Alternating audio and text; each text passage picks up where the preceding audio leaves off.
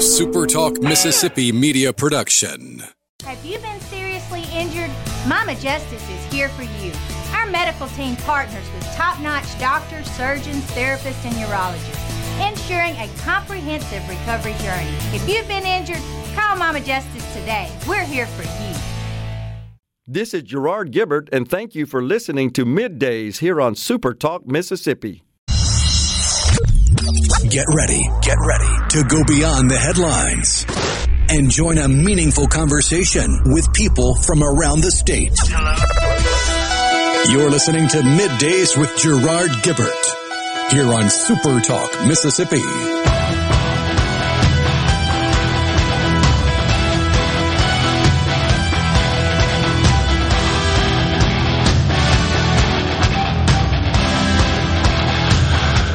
Good morning, everybody. This is Lucian Smith in for Gerard Gibbert here on Middays with Gerard Gibbert on Super Talk Mississippi. We're coming to you live from the Element Wealth Studios. Are you thinking about or planning for retirement? Do you have a plan? Go to myelementwealth.com or call 601-957-6006 to let Element Wealth help you find your balance between income, growth, and guarantees. Well, thanks for letting me be here with you. I look forward to spending the next 3 hours here with you. How are you doing this morning, Will? I am good. Rhino is also out for a little bit today, so you got the scrubs in here, the bullpen as it is. You got the B team on my side, but I think you can keep up with Rhino. I don't know about all that. Well, it's good. It's good to be with you. We've got a great show for you over the next 3 hours. Tim Vermeer, who is a senior policy analyst with the Tax Foundation, will be here at 10:20.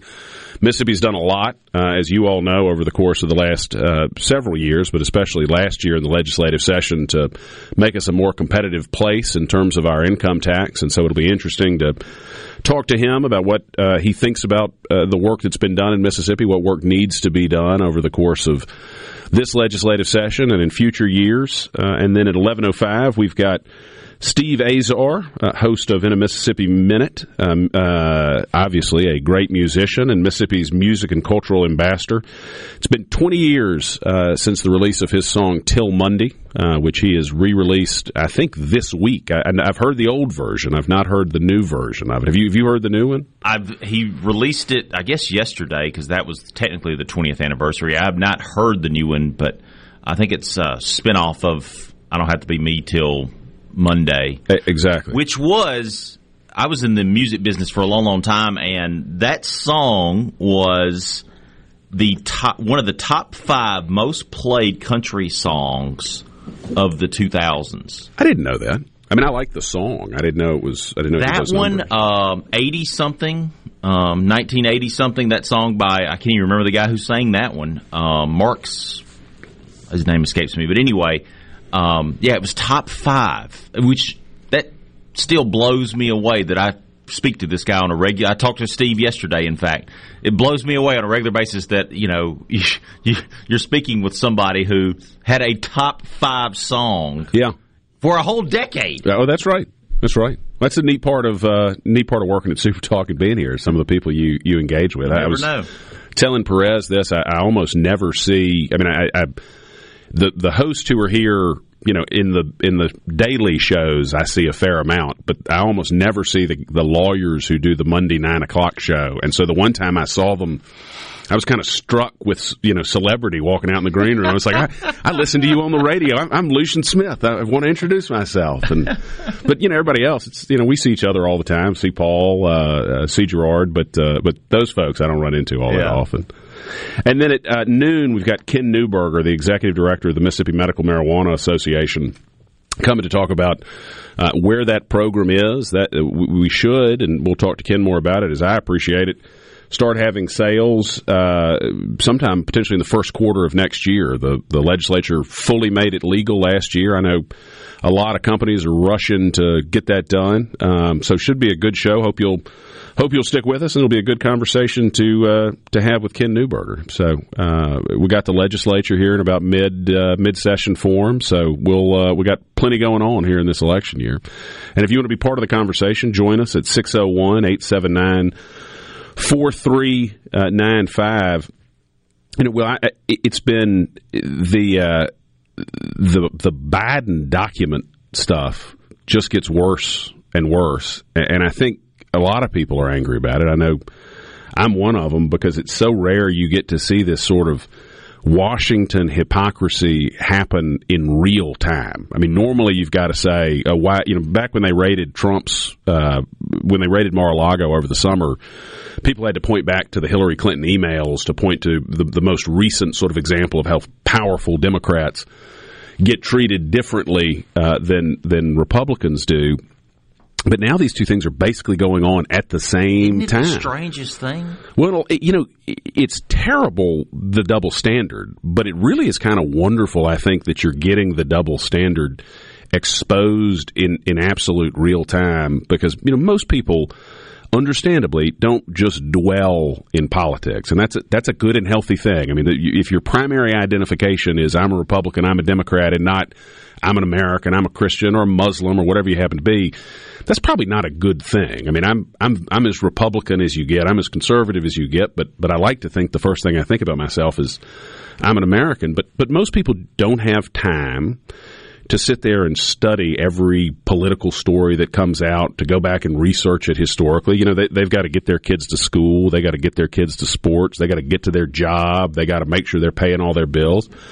And so, people don't have time to dwell on it, but this is kind of great, because I think people are going to get to watch the hypocrisy that's coming out of so many levels. And the biggest example, I think, and obviously you can talk about what the FBI did with Trump as opposed to with Biden, or what the DOJ did, but the biggest example to me is just the dual treatment from the media. Because you'll remember last summer when the FBI raided Mar-a-Lago, the reason they did it was because, ostensibly, Trump had a bunch of documents that were classified that he had taken with him to Mar-a-Lago. And there was this breathless coverage in the media of how terrible it was. And you had in the media speculation, too. Is he selling these documents? Is he using these for blackmail? Is he, holding these documents hostage in some way? All this kind of stuff from mainstream media. From mainstream media. It was crazy. The one that stuck out to me the most was where they suggested maybe he'd taken the nuclear codes. Well, the nuclear codes are not like your Wi-Fi password. I mean,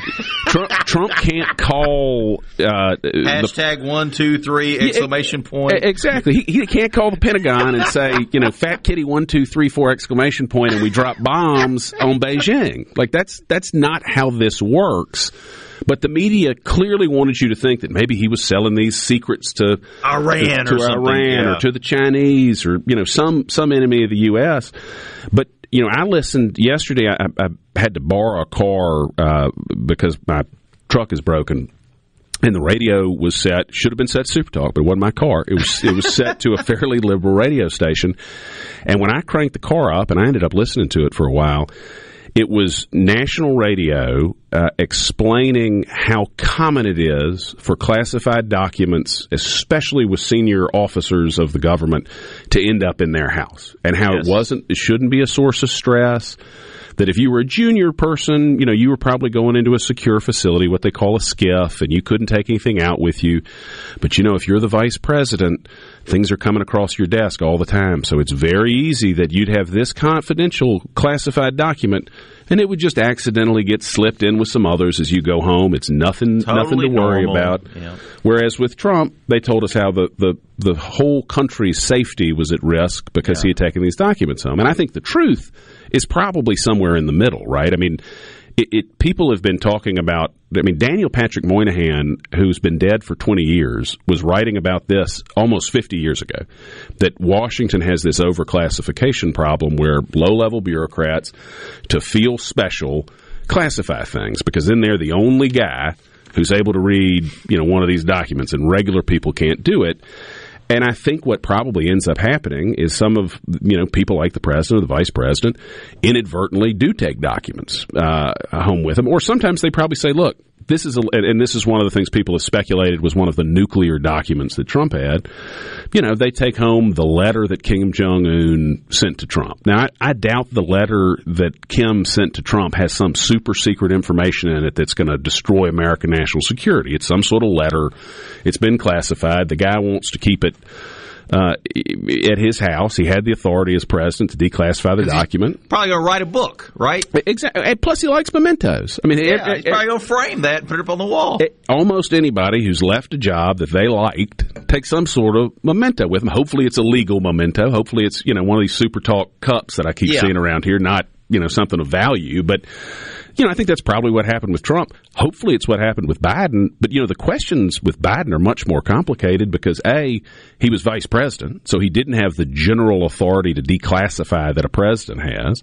But secondly, unlike Trump, he seems to be, at least whether it's, directly at at his think tanks where some of these documents were located, or, through the work Hunter Biden may or may not, work may not be the right word, but money was coming from foreign interests who would clearly have a desire to take a look at these documents. So, I think that the questions about Biden are much more serious than the questions about Trump, but I don't think there's any doubt that you're seeing in real time that if you are a member of the right party and you believe in the right kind of thinking, according to the establishment, deep state in Washington, you get treated differently than if you're somebody who's not part of that uniparty establishment who's trying to push a center-left or far-left agenda. But you could talk about this for 3 hours. I imagine we'll talk about it some more, but plenty of great stuff coming up. Next, we've got Tim Vermeer from the Tax Foundation to talk about all the good things that have happened in Mississippi and the good work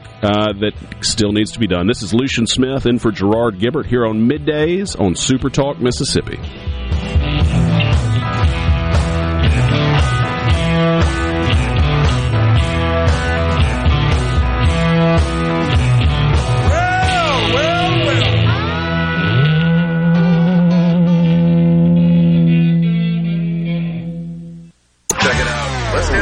The talk that keeps Mississippi talking. Middays with Gerard Gibbert. Let's get on with it. On Super Talk Mississippi. 1, 2, 3, 4. 1, 2. Let me tell you how it will be. There's 1 for you, 19 for me. Good morning, everybody. This is Lucian Smith in for Gerard Gibbert today on Middays here on Super Talk Mississippi. Coming to you live from the Element Wealth Studios. We're coming to you live here. Are you thinking about or planning for retirement? Do you have a plan? Go to myelementwealth.com or call 601-957-6006 to let Element Wealth help you find your balance between income, growth, and guarantees. Well, with us here by Telelink is Tim Vermeer with the Tax Foundation. How are you doing, Tim? Hey, great, Lucian. I'm doing fine. Thanks for having me this morning. Well, appreciate you being here with us. Now, tell us a little bit about the Tax Foundation and what you all do. The Tax Foundation is a nonpartisan tax policy research organization. And so really what we're looking at doing is promoting, kind of educating lawmakers, taxpayers in general on the benefits of simple, neutral, transparent, simple tax policy that does the least amount of damage to the economy while still funding government at the same time. Do you work at both the federal and the state level, or is this mostly focused on state level policies? We have a federal team and a state team. State team's who I work for. And spent quite a bit of last year following the good things that were happening down in Mississippi. Yeah. So I know there was obviously a massive discussion last year, big political fight, as I suspect there is anytime you want to do anything meaningful. Did you all have a position on what the best outcome would have been for Mississippi, or what the best outcome tax-wise would be for any state? Yeah, so I'm sure you tracked as close as anybody the developments that happened. Earlier in the year, they had put forward a proposal that was going to repeal the individual income tax in its entirety. We were somewhat critical of that position because we thought that there were some important components in there that would limit government's ability to deliver services in the future. One of those things was that it had capped the growth of the general fund to 1.5%, which was below inflation. So even on a good day, even when inflation is hitting the Fed's 2% target, that means that year over year, Mississippi's purchasing power as a state government would diminish. And so that was one of the things that we thought was a problem. The other thing was that it had a structure that was going to be really unwieldy. There were better ways to try to lower or eliminate the income tax than increasing the personal exemption to $75,000 for a married family. So what would, obviously it's difficult to deal with any of these issues because people have, once these systems get put in place, people have organized their businesses around them, have expectations, and so there's always a constituency that's pushing back. When you've got, real meaningful reform, if we were starting from scratch, what would be the tax structure that a state like Mississippi really ought to put in place? Yeah, I think ideally the rate would be as low as you could afford to do it. It would apply pretty broadly. You would not want to favor one particular constituency over another. And I think that was one of the good things that came out of last year's reform was that rather than carve out large chunks of the tax base, it set forward a plan that would eliminate the 4% marginal rate, which it did, and now you have a flat 5% rate that applies across the tax base, and there's a plan to reduce that in the future, which I think is going to be really helpful for Mississippi going forward. Well, and that was, I know, one of the big discussions. I mean, my sense in talking to the leadership is that everybody wanted to get to, everyone was supportive of eventually completely eliminating the income tax, at least at the top end of the leadership. The question was more about the timing of it and whether it made sense to pass legislation that completely eliminated it with a phase out, or whether we should go with the cut last year, which was, as I appreciated, the largest cut in Mississippi history, and then come back and revisit it down the line. I mean, do you have a sense of, or do you all sort of think about the timing of these cuts and how we did last year on how we thought through that? Yeah, I think that's the trend that we see in most states that do income tax reductions or even eliminations, is that there's almost always a phased approach to that, where taking things kind of in one, if you're going to try to eat the elephant all at once, so to speak, that usually doesn't end very well. You like to do that in kind of smaller chunks if you can. For one thing, it gives you an opportunity to kind of reassess as things go along, because what you don't want to do is there were some criticisms, I think, somewhat rightly, maybe a little bit overblown, about Mississippi being like Kansas, right? Where several years ago, Kansas had passed this extremely large tax cut and then found themselves with a whole bunch of unfunded liabilities. And Kansas did kind of do it all at once, right? They eliminated it without a slow phase in. Right, and there were some other kind of extenuating circumstances there that made things really difficult there, but they did kind of go whole hog on tax reform, and it just probably would have been a better design if they had done that incrementally. And so I think Mississippi's in a good place. Well, that is certainly good to hear. One of the big discussions now, Mississippi's got, I think we're going to have $1 billion surplus on a $6 billion general fund budget. There's going to be talk, there already is talk about whether we should let the income tax plan from last year work for a few years, or whether we ought to go ahead and increase the speed with which things are eliminated. I mean, what are y'all's thoughts, or what are your thoughts on the best way to approach that, or whether we're better off going ahead and speeding it up or taking a somewhat slower approach? Yeah, I think that you're hitting on something really important, and that's that tax competitiveness really matters.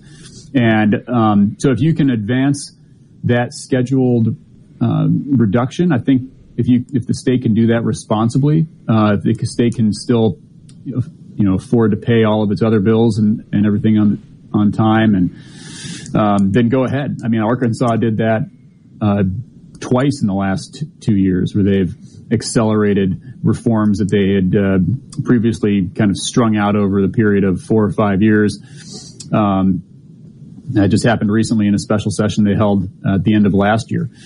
So if the revenue is there to reduce that rate, I think that'll be a really big benefit for Mississippi. The important thing is for economic growth is not so much the intermediate tax rates, like that 4% rate that the state just eliminated, but it's the top marginal rates that really make a difference to businesses that are looking at what's going to happen to their next dollar of income. And do you all track, or I assume you at least think about, and I think your comment there sort of illustrates this point, but I mean, I assume that businesses, that the tax structure of a state plays a non-zero role in a business's decision to either locate in a state or expand its existing operations in a state. I mean, how important do you think tax structure is as these business generators decide where they're going to be? Yeah, there's a lot of reasons why a firm or why a family will locate in a particular state. They've all got a different basket of preferences, right? And there's reasons why certain corporations are willing to locate in New York City despite having one of the highest tax rates in the country. I mean, they've got access there to the world financial markets. There's a lot of reasons why people will be willing to pay this. And so a lot of these decisions, they happen on the margin for people. It's a matter of, you're not deciding necessarily whether you're going to lure BMO Bank to Jackson, but it makes a difference whether or not people end up in Birmingham, or in Mississippi. Right. A lot of these small businesses, they're trying to make it. They're trying to, every dollar counts. And so that matters to them, especially if you're living in a border county. Yeah, that makes a lot of sense. Where a percentage point here or a percentage point there could make a big difference. So as we sort of go forward as a state, I mean, do y'all, I mean, is the total elimination of the income tax, assuming that we can do it? Well, I'll tell you what, we're coming up on a break. Tim, you got time to stick with us for a few more minutes? Absolutely, happy to. Sounds great. We'll get you after the break here. This is Lucian Smith in for Gerard Gibbert on Middays on Super Talk Mississippi. Stick with us for more conversation with Tim Vermeer of the Tax Foundation.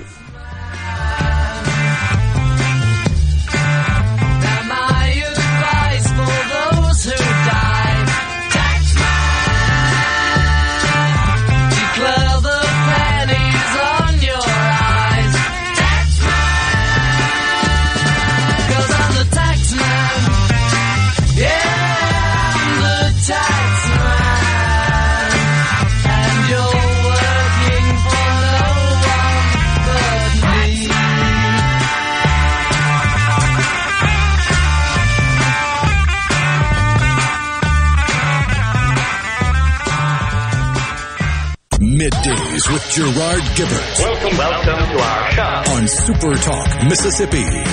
Okay, now you have a good one.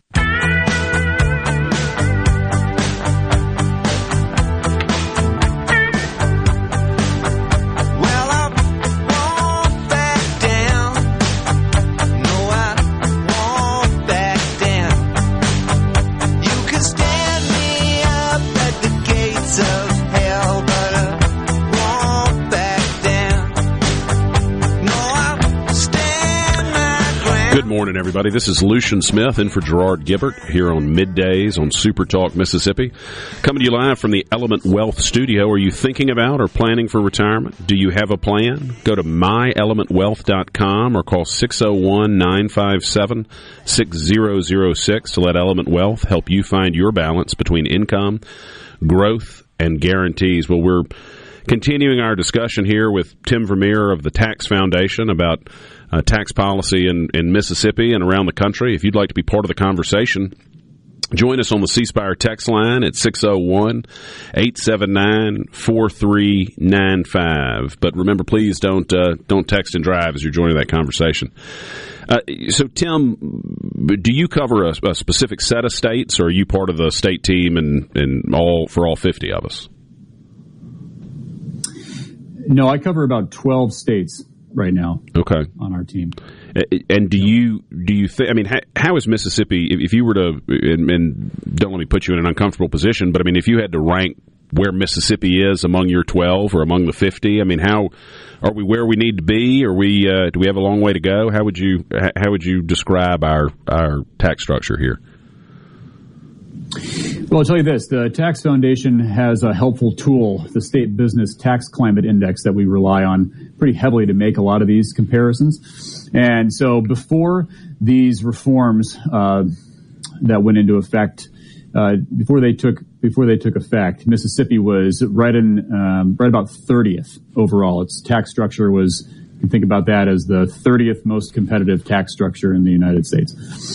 When this reform, the income tax reform, is completely phased in 2026, it'll be the 19th most competitive tax structure in the country overall. So that's a really big gain. And so when I say that there were good things that happened with this tax reform bill, that's the truth. And you can think about where Mississippi ranks, where its top rate ranks across all the other states that have an income tax. And when it gets down to 4, it'll be at 6th. Oh wow! It'll be the 6th lowest tax, income tax in the country among states that levy one of those taxes. That's so. As you look towards the 23 session, I know, are there specific things you think Mississippi ought to be doing this legislative session as we continue thinking about the way to have the right tax structure for the state? I think building on the reforms from last year is a good place to start. I think that taking a look at whether or not the budget can sustain an acceleration down to, I've heard, 3.75, 3.5. Take a look at that. I will say, in 2026, when this current rate is reduced to 4, Mississippi will already have the lowest income tax among all southern states that levy a tax. Of course, that doesn't include Florida, which doesn't have an individual income tax, but a lot of other states are seeing what Mississippi is doing, and they're trying to compete as well. So if you can edge that down even into the 3s, I think that'll help. I think it would be helpful also to look at some things in the corporate sector too. We talked about the full expensing of capital investment for corporations. That's something I think Mississippi could get on board with. That would really promote a modernization of industry.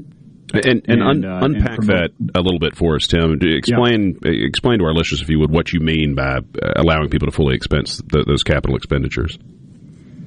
Sure. So when a corporation invests, prior to 2017, there was a pretty complicated depreciation schedule. They could deduct all of their expenses for investment in machinery or what have you that was part of the business.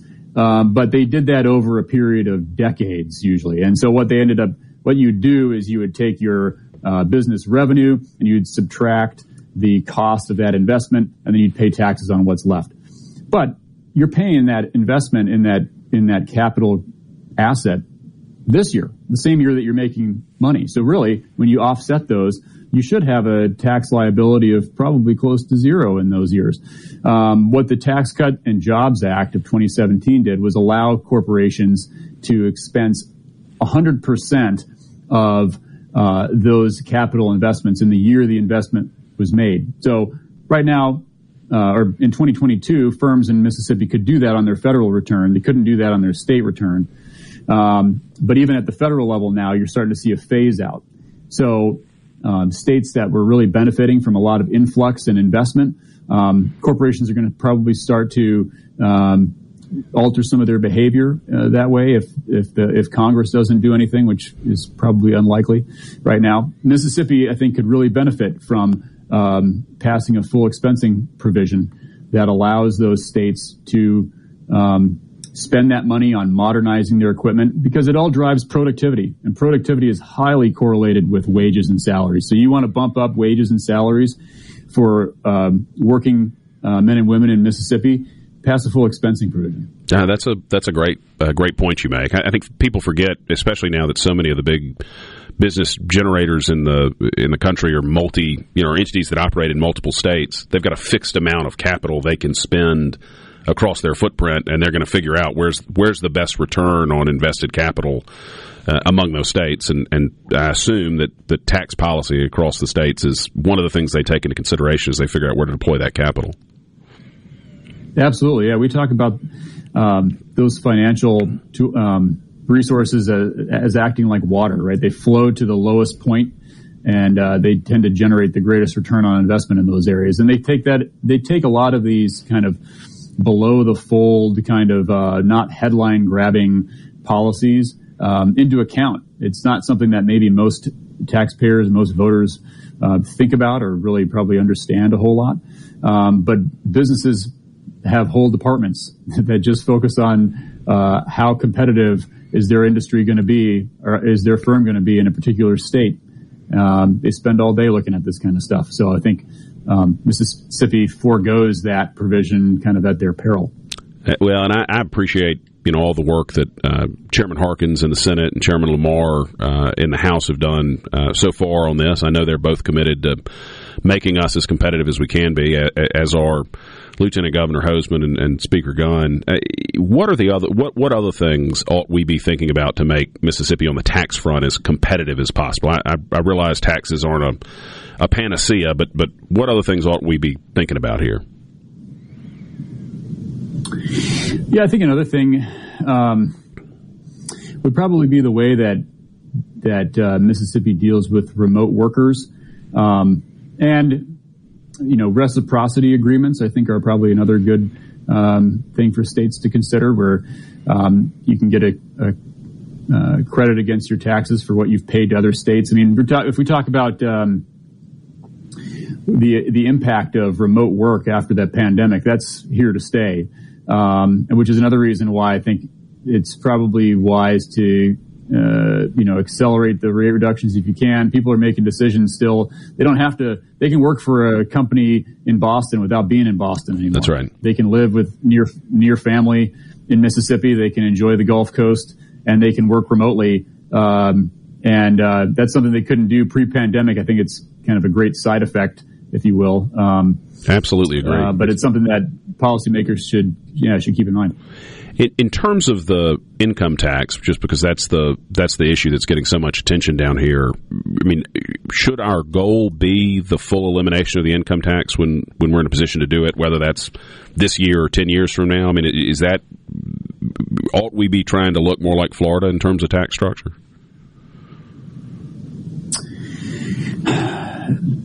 I think that's a tough question, and a lot of it depends, right? I don't want to give the economist answer of it depends, but it kind of does. And certain states that's easier to do. I was just in North Dakota. I think that they've got a really good chance at getting down to zero on their individual income tax, but they're already at 2.9. It makes up a very small percentage of their own state revenue.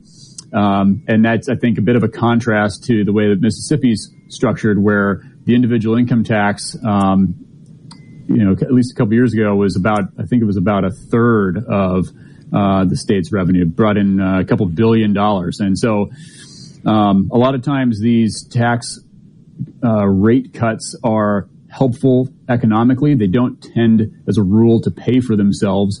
And so not entirely. There'll be some trade-off there, but there has to be a way to still pay the bills. So that makes sense. And you see, I assume, sometimes taxes increase elsewhere, and it maybe have to get revenue at the minimum levels that a state requires. Right. That's exactly right. Well, Tim, thanks. A lot of it's about striking the right balance. Well, we appreciate your taking the time to be with us to discuss it, and appreciate all the work that the Tax Foundation and you and your team have done down here to help Mississippi get to a good place. So thanks for being with us. Thanks for the conversation. This is Lucian Smith in for Gerard Gibbert here on Middays on Super Talk Mississippi.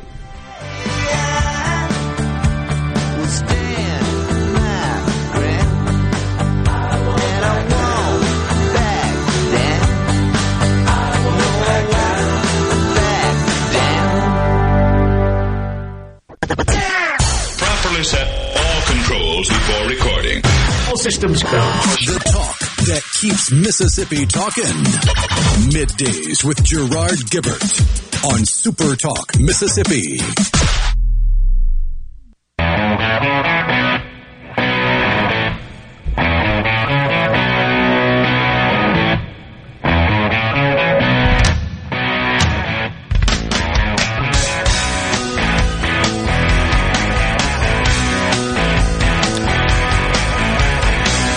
Good morning, everybody. This is Lucian Smith in for Gerard Gibbert here on Middays on Super Talk Mississippi. Gerard's out today, but we'll be back tomorrow. And Will is in for Rhino, at least for a little while. We don't know how long we're going to have you, but hopefully for a little bit. Hopefully.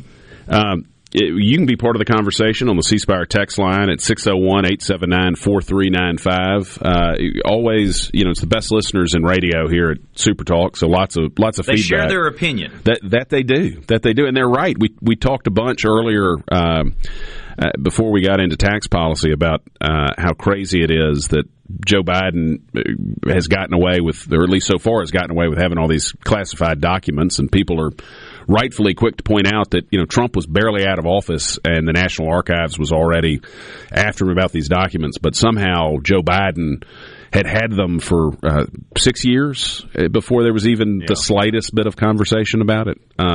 It's just, look, could be a decent explanation, but the far more likely explanation to me is the bureaucrats in Washington who run these agencies don't like Donald Trump. They do like Joe Biden.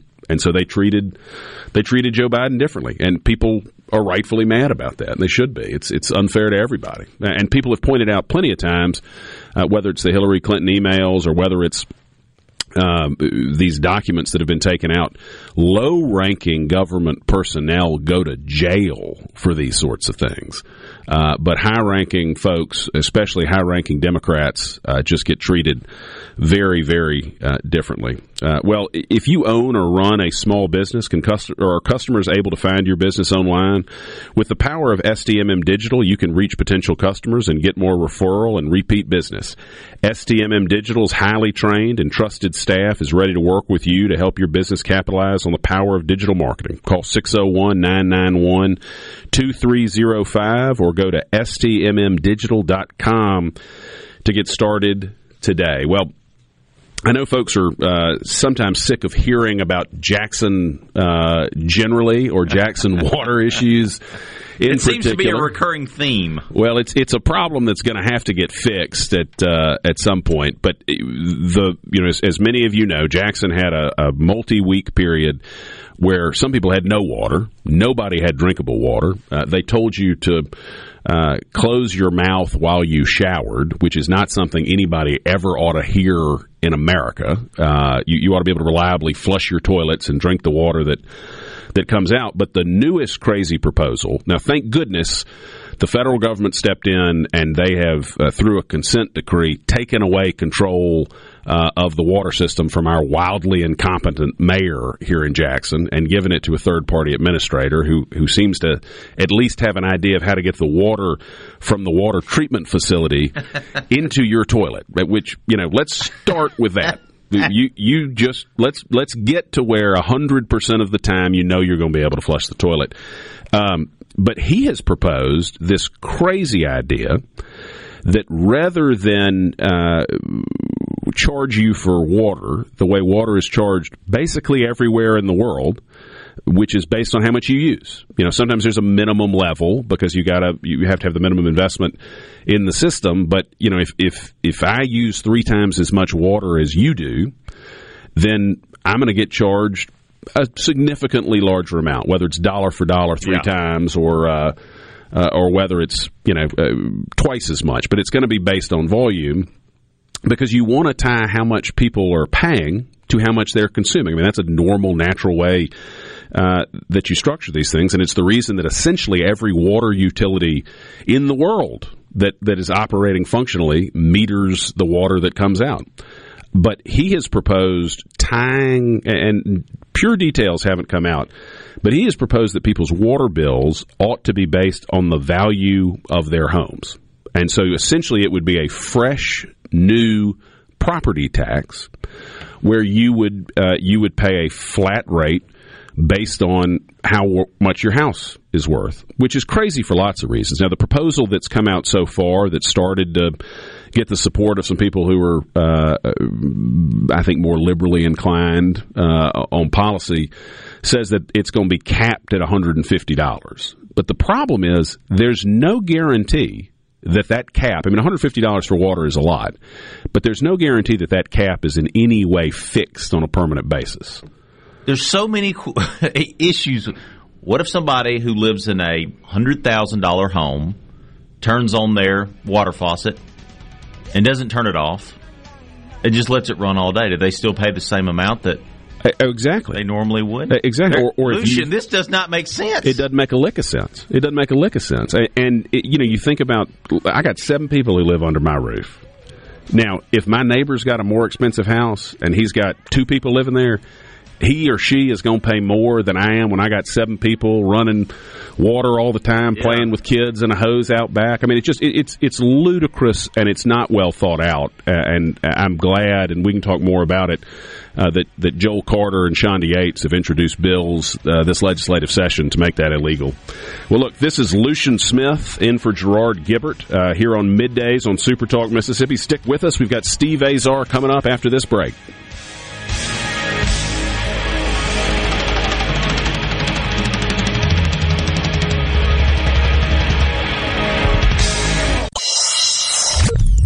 Get ready to go beyond the headlines and join a meaningful conversation with people from around the state. Hello. You're listening to Middays with Gerard Gibbert here on Super Talk Mississippi.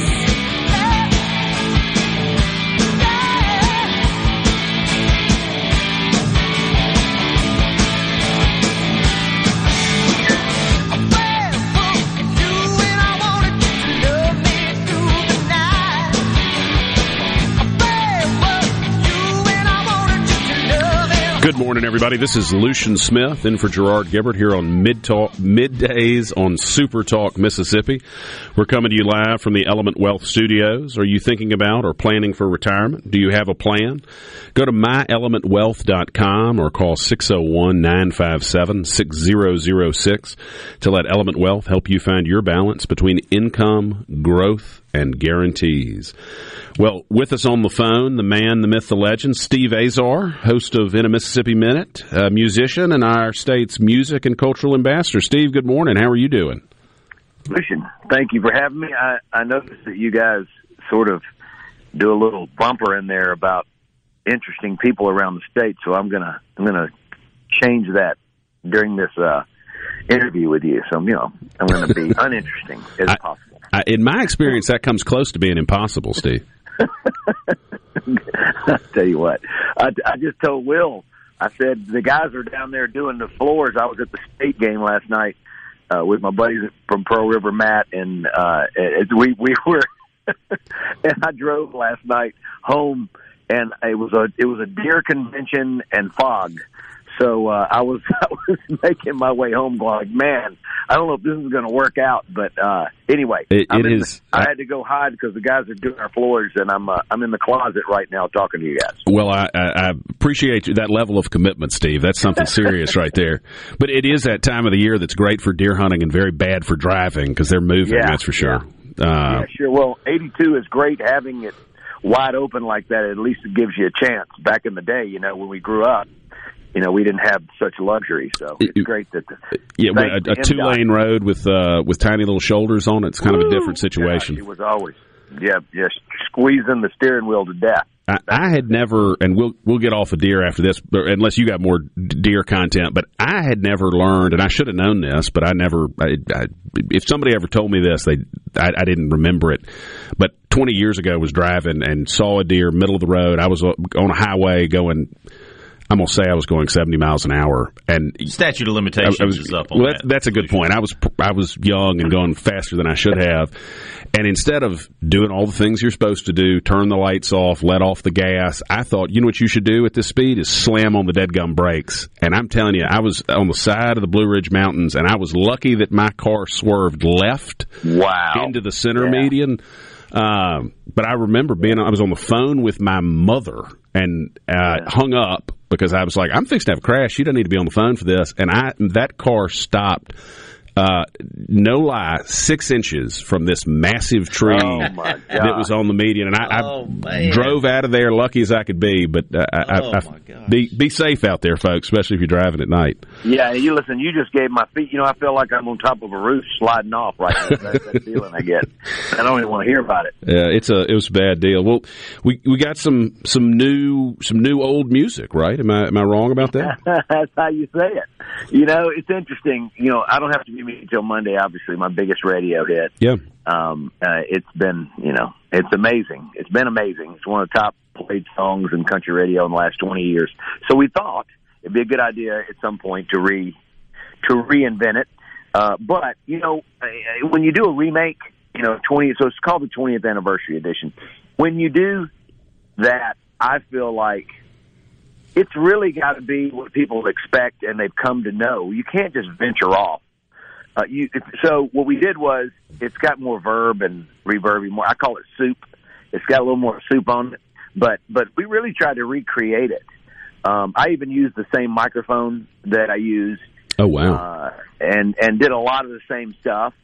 But anyway, I'm really happy with the version, and this is also the version that I've been using with Pearl River Resort for all the commercials and all that we've been doing, and just having a lot of fun with that as well. So it's got a double whammy with it, which is great. But the plan was all along the last 5 years to go ahead and do that and be prepared. We're a handful of months late, but we just wanted to let the holidays get by and Christmas get by. Difficult time to ever release music is Christmas, unless it's a Christmas song. Yeah, that makes sense. So it was released yesterday then, is that right? Or Yeah. So it's out so people can go compare the two versions. That song is it's really weird. It was what I needed, but that song sat on record labels' desks for 2 years, just like it was. We had made the original record in a garage, in a basement with my producer Rafe Van Hoy, and all the record labels said it's not country, or it's not radio won't play it. It's just not country enough, but it's not rock enough. And I was going like, what are you talking about? So then I wrote Waiting on Joe, and then that's when I got signed, and that's when we went back and they said, we got to do Monday first. And I said, well, we could have done that 2 years ago. But you know what? I don't write Waiting on Joe if I'm not waiting on what I was waiting on. So, you look back at those times and you're going like, why can't let's just go. But as a songwriter, you need those, you need something to push you and to make you get better. And I mean, I couldn't imagine my life without writing Waiting on Joe. It would not have, as a songwriter, it wouldn't have mattered. That's what got me to One Mississippi and all that. I learned to be vulnerable with Waiting on Joe. I learned to bear it all. And at that point, I thought I was, but I never was. So you hadn't been signed until Waiting on Joe. I mean, were you selling songs but not on a label? Well, I had a false independent start that I had great relationships with about 5 big markets around the country, from Kansas City to Detroit to Saginaw to where else? Akron, Ohio. There were some Midwestern towns that really that would, even with the bad first album in the mid-90s, I was able to go play live in those places, and they saw that there was more to me. And so when I put Monday out, in fact, we decided to sort of force Monday on the label after they signed us, because they really weren't sure what they wanted to do. You got me thinking back now. It was those 5 markets that decided to just jump on Monday without the record label sending it, because they already had it, because I already sent it to them, for, 2 years before, a year and a half before. And they just started playing, and it started to work. Now, you talk about timing and everything. It was the number 1 most added song once the record label said yes in the country. So here we go. Everybody's going, here's Time for a Hit. And the next day was 9/11. Oh, wow. And then it didn't matter again. So once again, we went through this, and it had to go through that. And trust me, a song means nothing compared to what we went through. And I just felt like it. So the song literally died 11 times it's called Losing Its Bullet. When you lose your bullet once or twice, you're done. This 11 times. And anyway, it survived and became a big hit about 8 months later. And it was a journey, but it was definitely imperative in my career. I can tell you that. Well, that's what I was going to ask you. Was that the moment? I mean, I feel like people who've had the kind of careers you have can point to the one song, the one part, the one something that was the life changing moment. I mean, was that the one for you, or had that moment already happened at this point? No, I grew up playing. So you got to realize I grew up playing. When I graduated college, I was playing. I had 200 one-nighters. My brother was running the show for me. We had 200 one-nighters on the books. We went from a small van to 2 28-foot trucks eventually, 10 guys on the payroll. And I was doing a lot of my originals. It's 4 hours worth of music. So half a show was my originals, half the show were cover tunes. So we could play everywhere. And so we were already used to being out on the road and working really hard. I mean, sometimes I do 2 shows in a day at 3 hours away. I mean, like, we were nuts. And so we were making a really good living for not having that radio success. Back then, man, you couldn't just go on your computer and make a record. It's all files now. It's so easy. But with us, it cost thousands and thousands of dollars to make one song. So you had to wait on a record company to sign you. So it's so different now, and I love it the way it is because it frees me up to really focus in on writing about what I want to write about. It's why I was able to move back to Mississippi, starting to produce my own records and all that, and produce other artists. But, yeah, I mean, it was pivotal. But Waiting on Joe was the game changer. Once Morgan Freeman jumped in the video and did what he did, that was my face, and that was who I was as a person.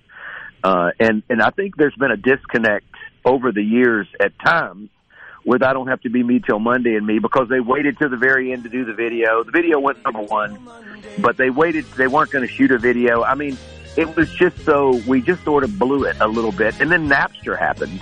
Oh, yeah. I was into watch, so I was one of the Napster babies that there were all these illegal downloads. So I actually went to Washington. They brought me there as one of the most illegally downloaded records of the year. That's what I recall. That may not be true, but who knows? That's I don't know. I don't know if that's a good problem or not. But hey, Steve, can you stick with us for another segment? Yeah, man, I love it. Hey, y'all, this is Lucian Smith here in for Gerard Gibbert on Middays on Super Talk Mississippi. Stick with us for more with Steve Azar.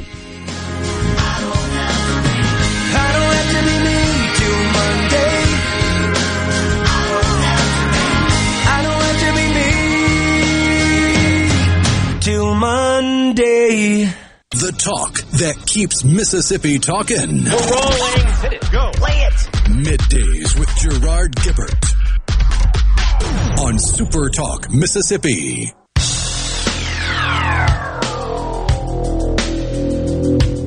A Monday warrior, mean strike. Today's Tom Sawyer, mean pride.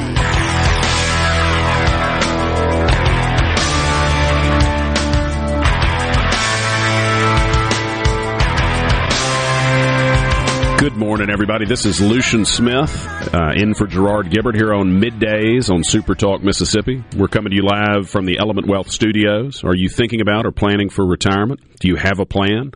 Go to myelementwealth.com or call 601-957-6006 to let Element Wealth help you find your balance between income, growth, and guarantees.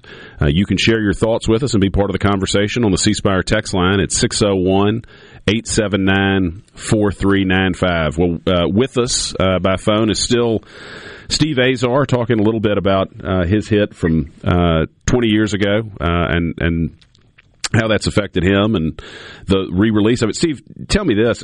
Where were you or what were you doing when you first heard your song on the radio? I don't know. First time Madison, Wisconsin, leaving a radio station. Really? Yeah. And it was surreal, and it was off my first false attempt on an independent label in the mid-'90s, but still felt great, you know. It was when you knew you had a hit on the radio is when it really, when you crossed into the top 20, and then everybody started patting you on the back and go, oh my gosh, and you sort of knew. That's when you knew that you that you were arriving, and then you really have to set your sights moving forward. I was never one to throw a party. It was time to really get down and get better. So I remember after I don't have to be money and waiting on Joe. What happened to us was our label. We were on Mercury. Mercury and MCA were going to merge, and we were told we were going to go 6 deep on my album, and they just called before a show. I was on tour at Rascal Flatts, myself, and I think it was Paisley that night. We were all in Urban. The 4 of us were doing a lot of stuff together on the CMT tour. And I was a little bit of a fish out of water. The Mississippi thing is always sort of, I wanted to write about that. So I just wasn't the best at adhering to what was in the box. And they were really good at it and talented at it. Like those guys, they were great, and they were all pals. But long story short, my record guy came to me and he said, well, we're being bought out, so we got to take a break. And I remember going on stage and being dizzy, like we had all the momentum. So during that year, I'd written 80 songs. I'd probably played 150 shows, and my voice, I went through some tremendous voice issues where a cyst on my throat had developed to the point where if I'd sneeze, it would bleed. Oh, gosh. And I eventually had to have surgery. So there was everybody goes, where'd you go? I was like, well, our label went up for sale. I had to have throat surgery. There was a lot going on. But is that a product of, is that something you get because you were singing so frequently, or is that just terrible luck for somebody who's a singer-songwriter? No, it was because of folks like you, I'm messing with you right now. But the truth was having to get up in the morning, Lucian, and literally you just got through playing a show, and you had to do the after party, and you had to see all the radio guys, and the next morning you were in your bus, and you were rolling down the highway, and then at 6 a.m. you're doing the morning show. So it was no rest. I really believe anybody out there that's having vocal cord issues, it's probably because of lack of rest and talking. I didn't even know how to talk. I was holding my breath, and I was this and that. Singing never bothered me. So anyway, I had to learn to talk again and speech therapy and all that. And it didn't take long, but I also learned to preserve my voice. So now I know what that feeling is when my voice gets so fatigued. So if you're out there and your voice starts to get so fatigued, I think about coaches especially. At what point do you give yourself, some time off? And you got to really take the time. So I learned the hard way, like a lot of us did. But I had a big old cyst on my throat, so it was, it was a tough one. Yeah. But it was all good, and I came out. Doctor was fantastic. I told him he had the hands of a musician when it was all said and done. Well, switching to one of your more recent songs, One Mississippi's now the official state song. I know that took a lot of work by a lot of folks, but it started with a very good song. What has that been like the last 7 months to have that be the official state song? I don't know, Lucius, if working a hit record was harder than working, because there was similar in fashion, but rightly so. It was an important moment for Mississippi. So I knew from the last 4 or 5 years, look, as a songwriter, there's something when a song writes itself, that there's something special because all my best songs have written themselves. It's just I've got a pen and I just feel like it's just been so inspired.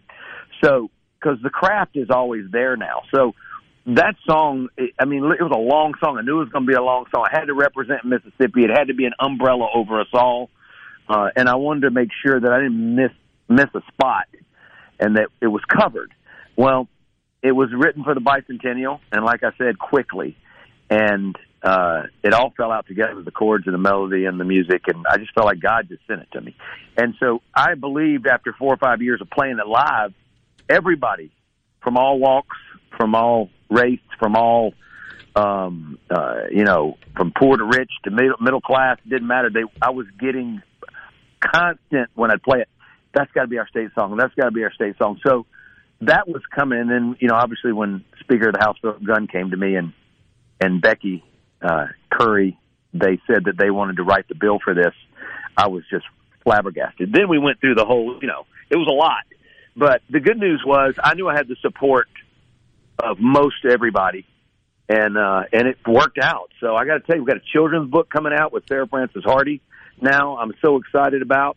Is that out, or when does the children's book come out? Our goal is we're about to hit up people, so people listening out there, we want to give it to kids in schools. So we want to K through 3 in the fall. We want every kid to have it. She's unbelievable what she's done. She's created these 7 beautiful children, and they're going to take you through a history lesson using the lyric.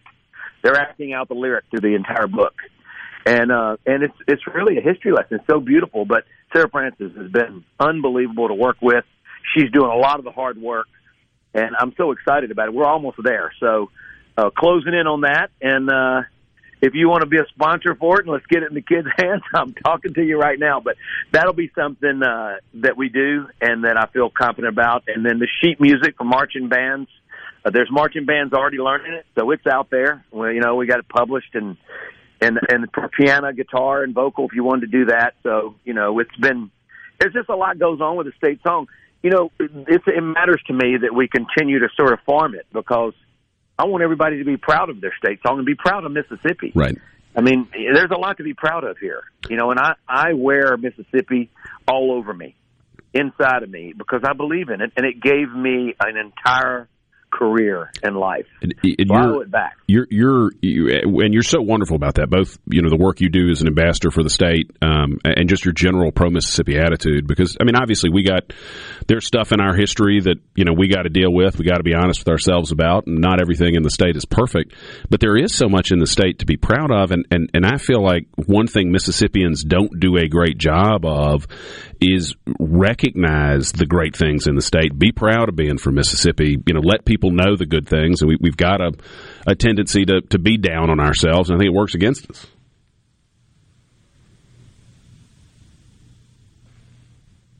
Lucian? Steve, can you hear me? Yeah, there you go. You just disappeared on me at the end. I just was saying, I think it's great. I think that's will be one of the great things of your book, and one of the things we all need to do a job of, sort of emulating you and being great ambassadors for the state and recognizing the good things. I got a lot. I got to get better, and I'm trying. But I have been around the world, most of it, and played it, and then obviously played every state in the union so many times I can't tell you.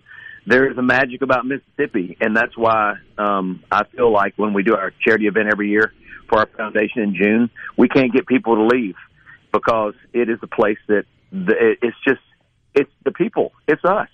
Yeah, people. Whenever I bring friends in who aren't from here, they're always blown away. They come in and the response is always, "But this is great. This is not what I expected when I got on a plane to Jackson."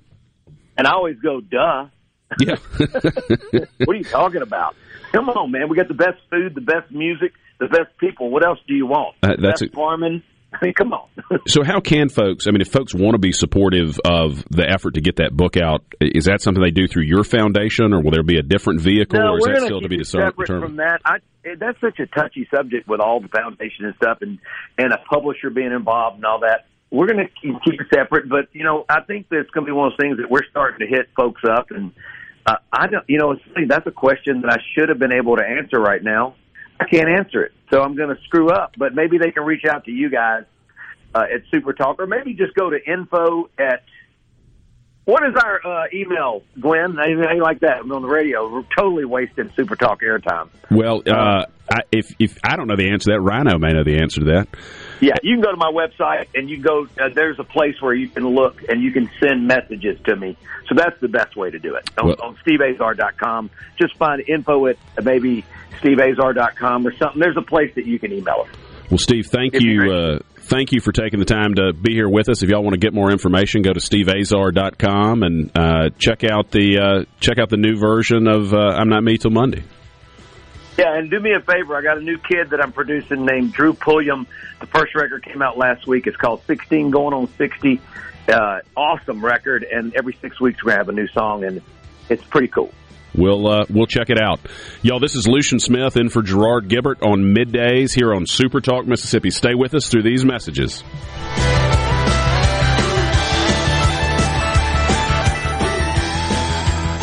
Mississippi. Is everybody ready? I'm ready. Ready here. Middays with Gerard Gibert on Super Talk Mississippi.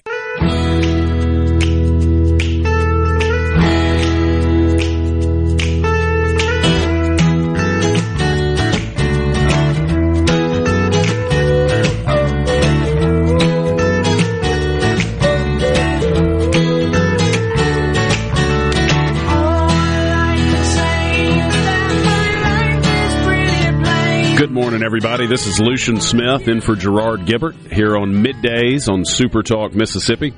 We're coming to you live from the Element Wealth Studios. Are you thinking about or planning for retirement? Do you have a plan? Go to myelementwealth.com or call 601-957-6006 to let Element Wealth help you find your balance between income, growth, and guarantees. Well, morning, Rhino. We've swapped out here. We've substituted. Like a tire change and a pit stop. You've tagged in like it's WWE. Well, good to have you here. We only got 20 minutes or so left in where I can still say good morning. It's about to be the afternoon, the halfway point on the halfway day. So we're getting close to the weekend. I've certainly had a more eventful Wednesday morning than I was expecting. A leak, I hear? Yeah, I thought something was up when I was in the shower, and before I could get the suds out of my hair, it went from shower to drizzle.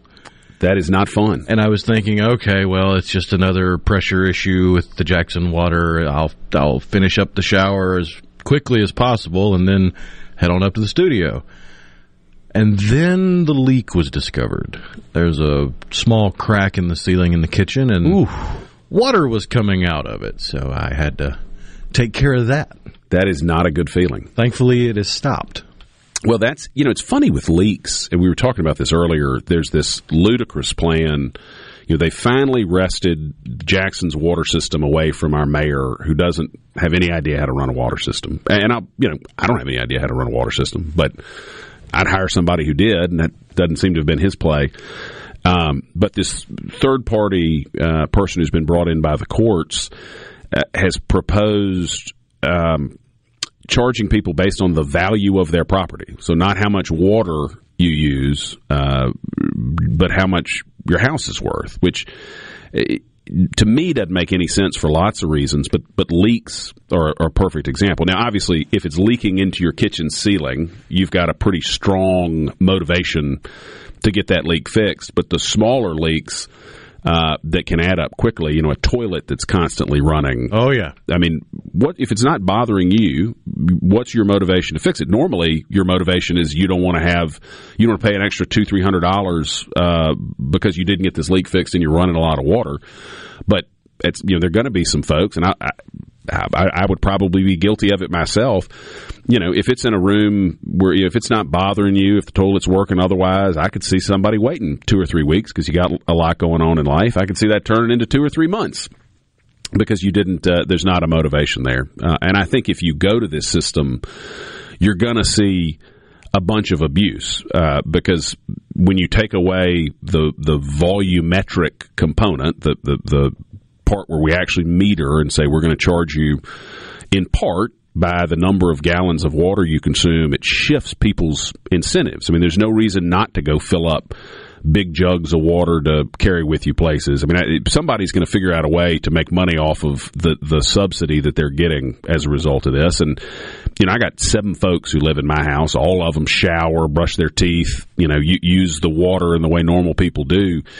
And I could end up paying less than somebody just because they've got they may only have 2 people there who are very conservative with their water.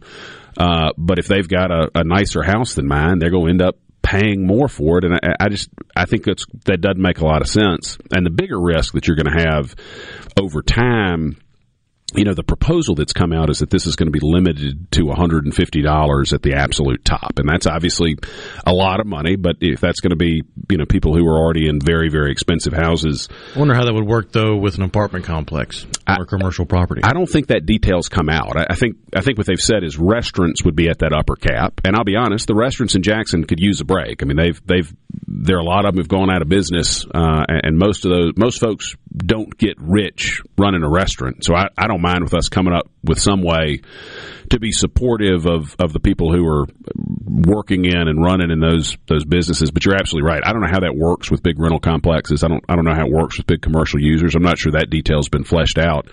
But it's just an idea that I think doesn't make sense. And what's going to happen over time, I think this is almost guaranteed. If you move to that system, Right now, the cap on residential users, they say, is going to be $150.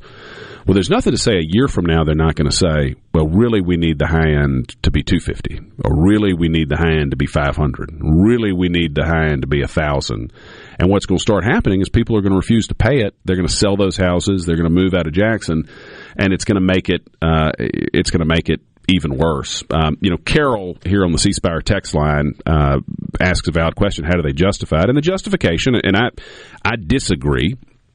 But just to be fair to the folks who are on the other side of this, the justification they've got is that the meters in Jackson have been so broken for so long, and people have gotten so used to getting inaccurate bills that no one's ever going to trust a Jackson water bill ever again. And that doing this at least would let people know, look, I owe $50. That's the amount I owe for my water. And that if you increase trust in the billing system, even if it's this ludicrous, I would argue, borderline socialist system, that if people had that trust, more people would pay, and that there would be the revenue in place to start running the water system in the way that it should be. That is the justification that's offered on the other side. And I think, what we need to be doing is basing it in part on the amount of water that's being consumed, which is literally the way that water utilities work everywhere. I mean, there is no reason for Jackson, Mississippi to be the first place in the country, maybe the world, to have some totally different system for delivering water. What we need to do is get the system fixed, have it operational, and then if we want to start getting creative and being innovators, that's fine. But let's start by having a reliable system. And you really have to give credit, I think, to Representative Shonda Yates and Senator Joel Carter, both of whom have introduced legislation this legislative session that prohibits that type of billing, that requires you to do it in part based on the amount of water that gets consumed. And I'm confident they'll both take plenty of criticism from folks on the left who disagree with that. But I think they're doing a good job of standing up for the people of Jackson to get a fair system that does collect enough money to operate the system, because it's a problem. And I know people ask, why do I care if I live 2 hours, 3 hours, 4 hours away from Jackson? What happens inside the city limits? And the reason is that is how people perceive us all around the country. When we're going to recruit a plant whose headquarters may be in New York City or in Berlin, they don't appreciate that Guntown has great water. All they know is in Mississippi, that place where they can't flush the toilets in the capital. And so, when we sent, y'all got shoes? Exactly. And we don't need to do anything that sends the kind of message that we've got some sort of an issue. And I look. Keith and JS here on the C Spire text line. And if you'd like to be part of the conversation, join us at 601-879-4395. I think hits it out of the park. Can you imagine if the other utilities started doing that? If your gas company or your electric company said, we're going to stop metering, we're just going to figure out how much money you got, and we're going to tell you which percentage of it you got to send to us. That Keith is absolutely right. But that's going to be an ongoing fight, and Representative Yates and Senator Carter deserve a lot of credit for jumping into something that I am confident will be mighty controversial. Well, there is a new podcast from Supertalk Mississippi, Tired of the Wait. Supertalk Mississippi's very own Rebecca Turner and actress Amia Edwards have teamed up for a new podcast to tackle physical, mental, and spiritual health. You can find the Tired of the Wait podcast from Supertalk Mississippi anywhere you get your podcasts, and on demand at supertalk.fm. Yeah, that's how I end up listening to the shows most of the time when I'm not on them, is going to the podcasting app and pulling them down because you listen to them in the car going somewhere and you think, gosh, I want to hear the second segment or the second half of that conversation, but you don't really you're not always able to sit in the car for another 5, 10, 20 minutes and listen. Although, if you can, you should, because you're going to get lots of good quality information and talk here on Super Talk Mississippi. Just keep the garage door open. That's an excellent point. Make sure you keep the garage door open and make sure you're aware of your surroundings, depending on where you are. But if you miss it, you can always go to wherever you get your podcasts and type in the name of the show, and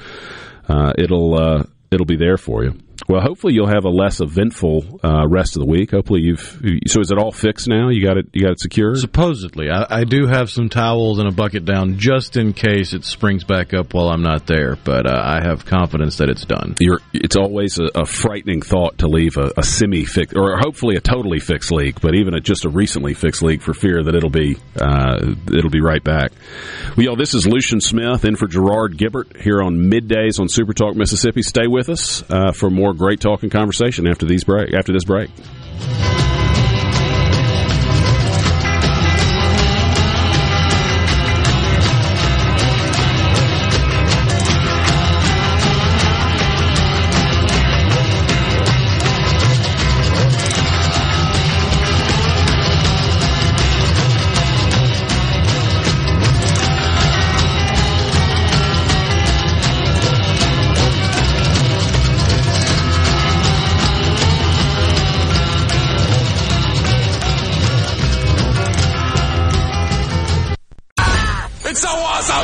Middays with Gerard Gibbert. Come on, let's get on with the show. On Super Talk Mississippi.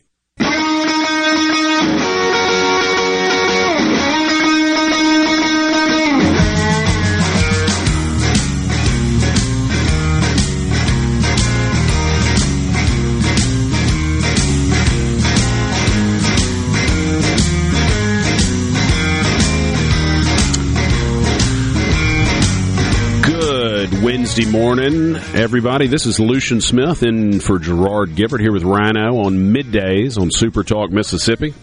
You can be part of the conversation on the C Spire text line at 601-879-4395. Philip in Walthall County points out that property value-based billing is nothing more than a tax the rich scheme, and I think he's exactly right. And it's going to have unintended negative consequences, because what's going to end up happening eventually is you're going to have people who are going to leave, which is going to decrease property values, decrease the number of people paying water bills, and make the problems in Jackson worse. Or at the very least, you're going to have people abusing the system and putting even more pressure on an already overburdened system to begin with.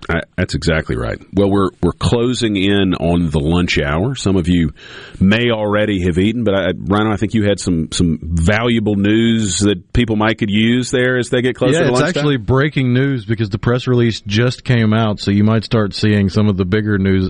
There's CNBC right there. They just talked about it. So if you're in your car, this is one of those moments where you need to be paying full attention to us right now. And you have a jump start if you already have the McDonald's app installed, because it is required for this little life hack, because apparently 40 years ago today the McNugget was born, and McDonald's is celebrating the McNugget's 40th birthday by giving everyone who wants one a free 6-piece McNugget.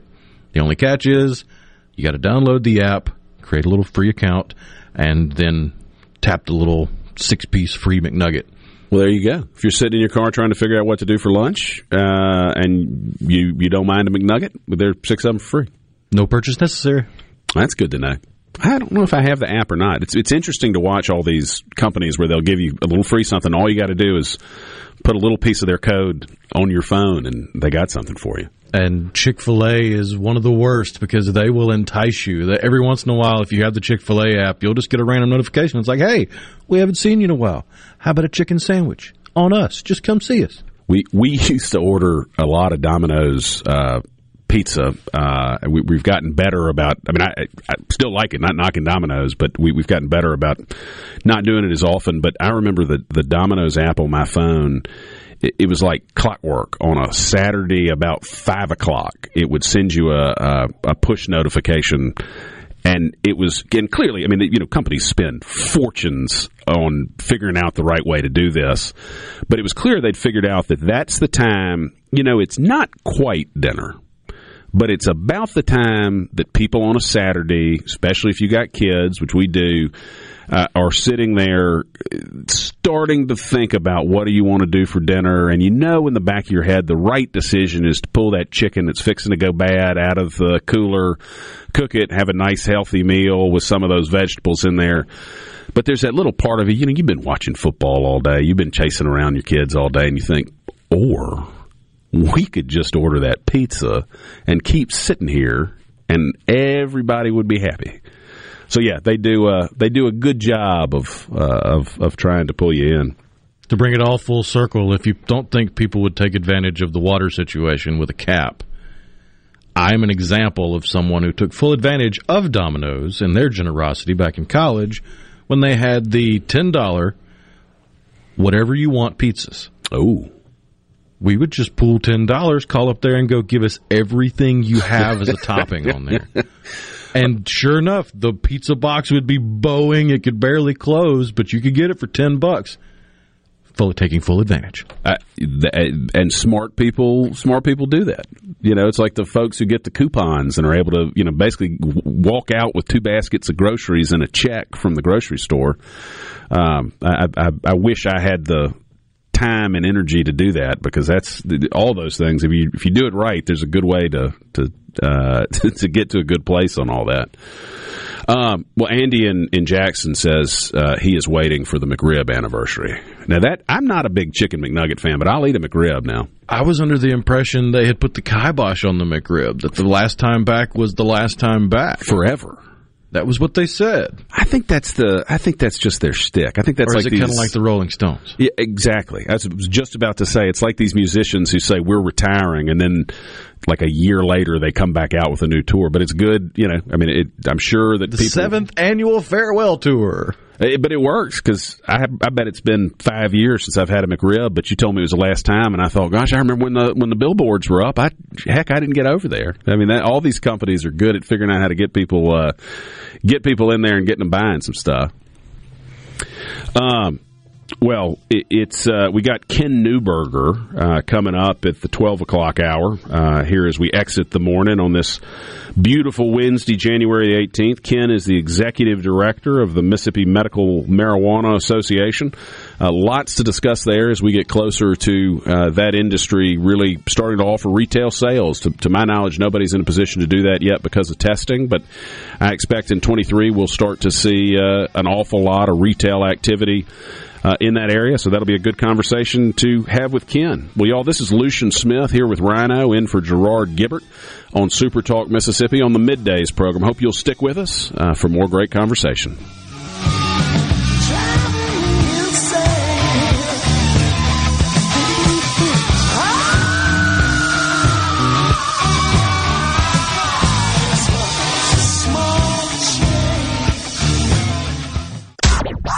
And now, another hour of the talk that keeps Mississippi talking. Middays with Gerard Gibbert. Begin your transition now. Now on Super Talk Mississippi.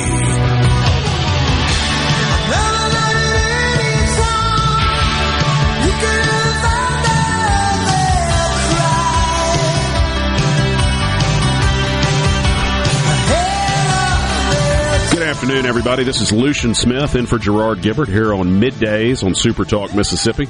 We're coming to you live from the Element Wealth Studios. Are you thinking about or planning for retirement? Do you have a plan? Go to myelementwealth.com or call 601-957-6006 to let Element Wealth help you find your balance between income, growth, and guarantees.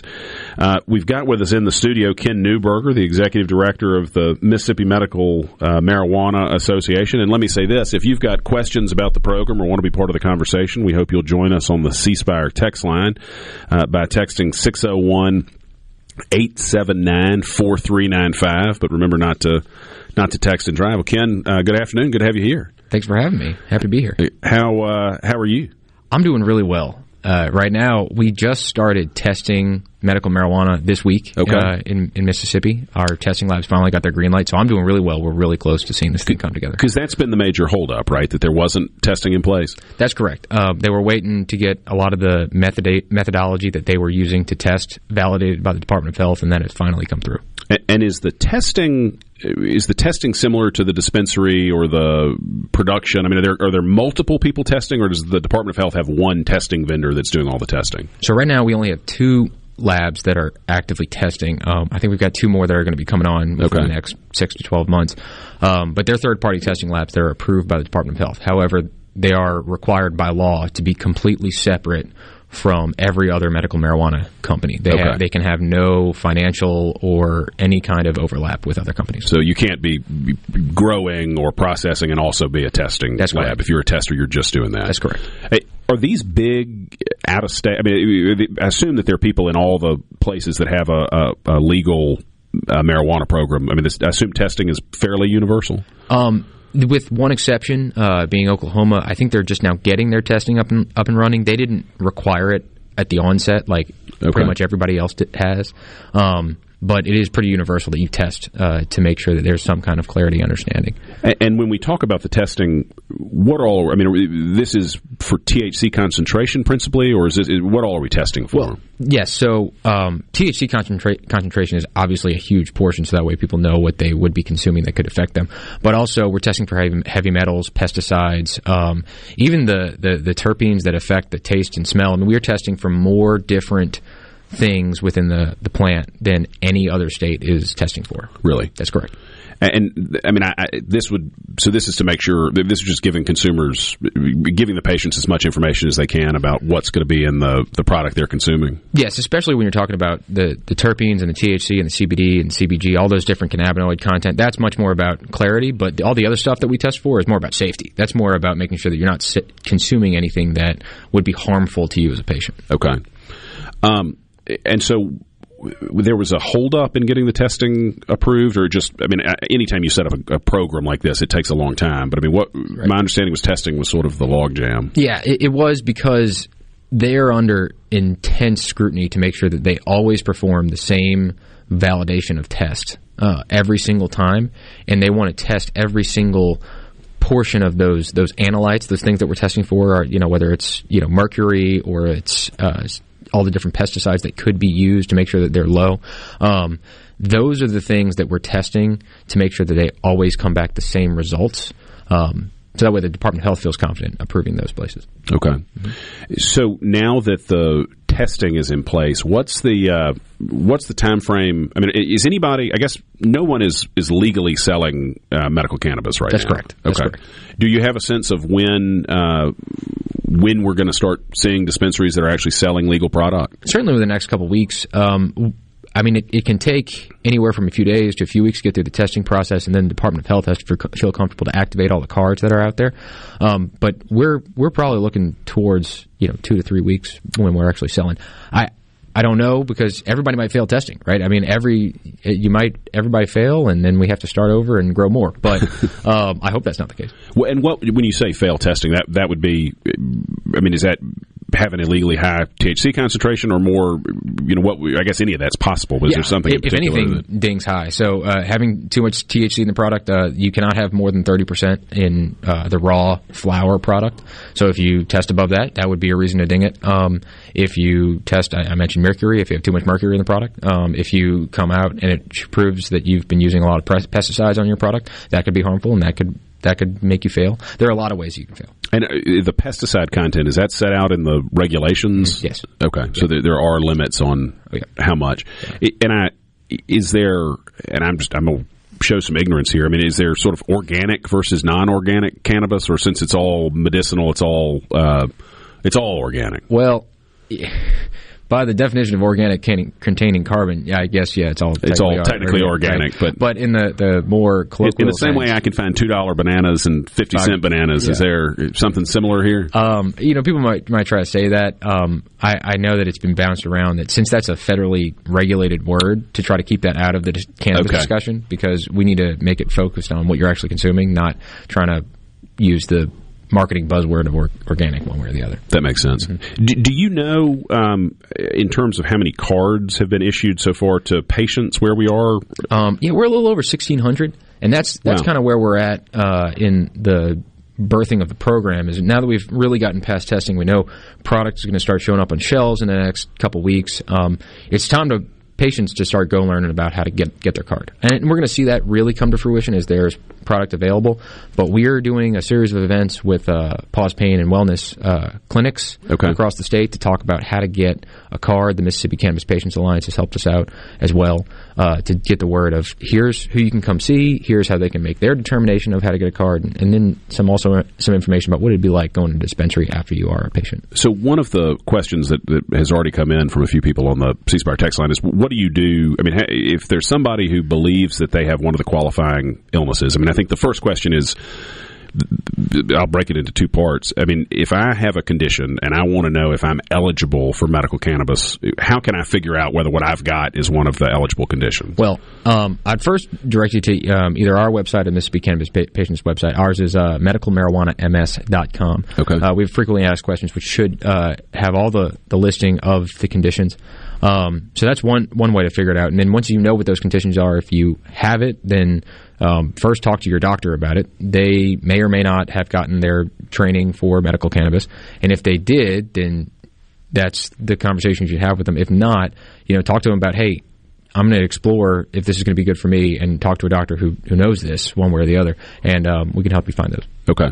But the next step would be to go talk to the treating physician, or okay, yes. And if the treating physician doesn't yet have their training, what do they do? Well, we always recommend, first, like you said, start with your treating physician. But if not, collaboration is key, right? And there are a lot of doctors across the state that have made medical marijuana a specialty of theirs, but they want to work with your physician or your caregiver, whoever that is. They want to have that conversation being more collaborative than not. Okay. So I would say start with them, and then once you start exploring it, then reach out to us or reach out to the Patients Alliance and say, hey, I'm interested in this. Who should I talk to next? And because obviously the statute and the regs lay out very clearly what you can and can't do, and I know the Board of Medical Licensure has its own rules about it. I assume you're going to have some practitioners who, for whatever reason, are going to say, look, and just to give one example, I'm 55 years old, I've been doing this for however long, I'm not interested in going and learning about medical cannabis. I do what I do. Can they say, well, you need to go see Dr. Smith, he's a guy I work with regularly? Yeah, that's totally normal. I mean, that's a normal medical interaction, even if when you saw your family, else. Exactly. Right, and you said, "Hey, I'm not an oncologist. You need to go talk to an oncologist." Exactly.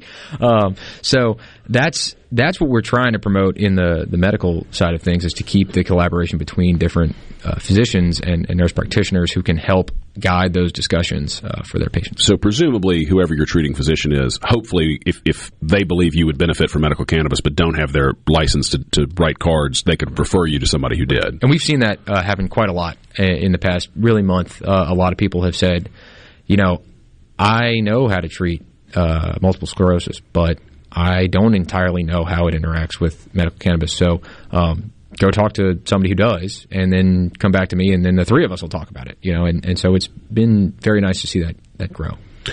Have you all? So they're obviously, clearly based on the way the initiative passed, there's clearly a large number of people who are interested in this product. Are you still seeing? Obviously, there's also a third of people who didn't want to see medical cannabis legalized in Mississippi. Are y'all picking up a lot of pushback still from people? Not really. We're hearing, story after story of people who are just, it's super exciting for them to go and have this interaction. I haven't heard nearly as much pushback as we did back in 2020. Okay. Well, Ken, can you stick with us for another segment? Yeah. Well, y'all, this is Lucian Smith in for Gerard Gibbert here on Middays on Super Talk Mississippi. Stick with us after these messages for more discussion with Ken Neuberger of the Mississippi Medical Marijuana Association.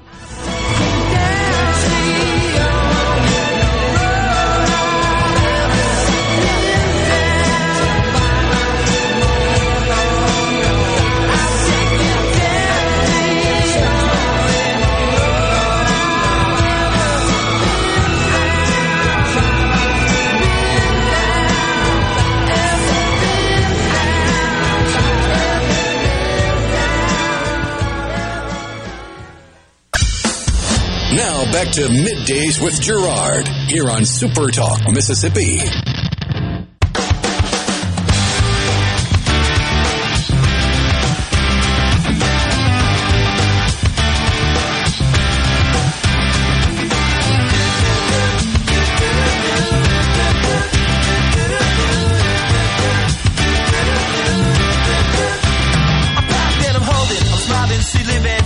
She lives for me, says she lives for motivation. Who won't motivation? She comes when Good afternoon, everybody. This is Lucian Smith in for Gerard Gibbert here on Middays on Super Talk Mississippi. Coming to you live from the Element Wealth Studios. Are you thinking about or planning for retirement? Do you have a plan? Go to myelementwealth.com or call 601-957-6006 to let Element Wealth help you find your balance between income, growth, and guarantees. Well, with us in studio is still Ken Neuberger of the Mississippi Medical Marijuana Association. I want to close the loop, Ken, on one thing that we were talking about before the break. If people, and I assume as this program is getting up and running, you may have doctors who don't know where to refer you. So they should probably go to your website, or what should you do if your doctor says you would benefit from medical cannabis, but I don't know anybody who can write you a card? Right. I would say come to our website or go to the Mississippi Cannabis Patients Alliance website. So it's either medicalmarijuanams.com, which is our website, or mscannapatient.com, which is the Cannabis Patients Alliance. And we can help you find a doctor, or we can, if you really want, just reach out and I'll help facilitate finding a doctor to talk to your doctor. Yeah. About why it would be helpful, because it's going to take that kind of person-to-person discussion to really get the word out. Now, one of the things, or sort of two provisions, and we were talking about this off the air, but two of the things that are in the law and in the regulations, as I appreciate it, counties and municipalities could opt out. They could say, we're not going to be, you'd say wet or dry in the alcohol context. I don't know if there's a term of art in cannabis. You smoke free, but you could choose to be. We just opt in and opt out. We don't have special terms. It's just in or out. Well, if you've got ideas for special terms, you can send them to us at the C Spire text line at 601-879-4395. But about how many cities and counties at this point are choosing not to have it be legal? It's about 25%. Okay. So it tracks pretty much with the way that the vote went a couple of years ago. Do you sense that some of those counties are going to opt back in at some point once the program gets a little more operational? I do. I think we've seen quite a few opt in already just in this past year. I mean, I guess it's 2023, but it was a very long 2022. And we saw quite a few places opt back in once licensure started and the regulations were understood, once there was a good understanding of what security standards were going to be. I think that was a big holdup for a lot of people. But yeah, as we see the program really come to fruition, we'll see more places consider opting back in. Well, and anecdotally, my sense, and you're obviously having orders of magnitudes more of these conversations than I am, but my sense is that some of these municipalities, that the concern is that if you do allow medical cannabis to be sold or manufactured in that county, that suddenly you're going to start suffering sort of drug-related crime. You're going to see a decrease in quality of life. I mean, do you have a sense of how realistic that concern is? Well, I've seen statistics that say otherwise, but I see a lot of statistics, right? And so I think what it really boils down to is how the municipality is managed, right? Do you have good management by the mayor and the board of aldermen or the city council? Do you have a good sheriff in the county? Do you have a good police force? I mean, those are the things that you really consider about safety and drug pervasion into a community. And so I think it really boils down to the local enforcement. Right. Yeah. Which I mean, I think sort of makes sense instinctively, right? I mean, I can think of gas stations or grocery stores that I wouldn't stop at, but the problem is not that they're selling ham and bread and gas. It's that there's a law enforcement issue in that area. Right. And maybe the owners aren't collaborative with the city and they don't have the same level of upkeep for their, in this scenario, gas station. And so that creates an invite for not great things to happen. And so it's the same thing with cannabis businesses. Do you have businesses that could do that? Maybe. But we're trying to create the environment that is very collaborative and keeps cannabis working with localities, so that way it's a healthy environment. I know there are the legislature's back in session. I've seen headlines that there are going to be tweaks to the medical marijuana law. I mean, do y'all have a position on what needs to be done legislatively this year? Yeah, we really have two main positions, which is one, we want to make sure that it's as easy as possible for patients to get the care they need. Right? We want patients to be able to go see their physician or their practitioner, and that is just like getting any other prescription. Their certification is what happens to them. Right now, it's a very onerous process. They also have to have a separate application to the Department of Health. We think that your interaction with your healthcare provider should be it. So we're trying to do our best to make sure that is the end-all, be-all of how to get a card is your interaction with the healthcare professionals.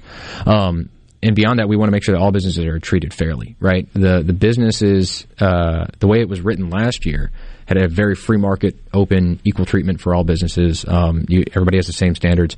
And so we want to make sure that stays where it is. Okay.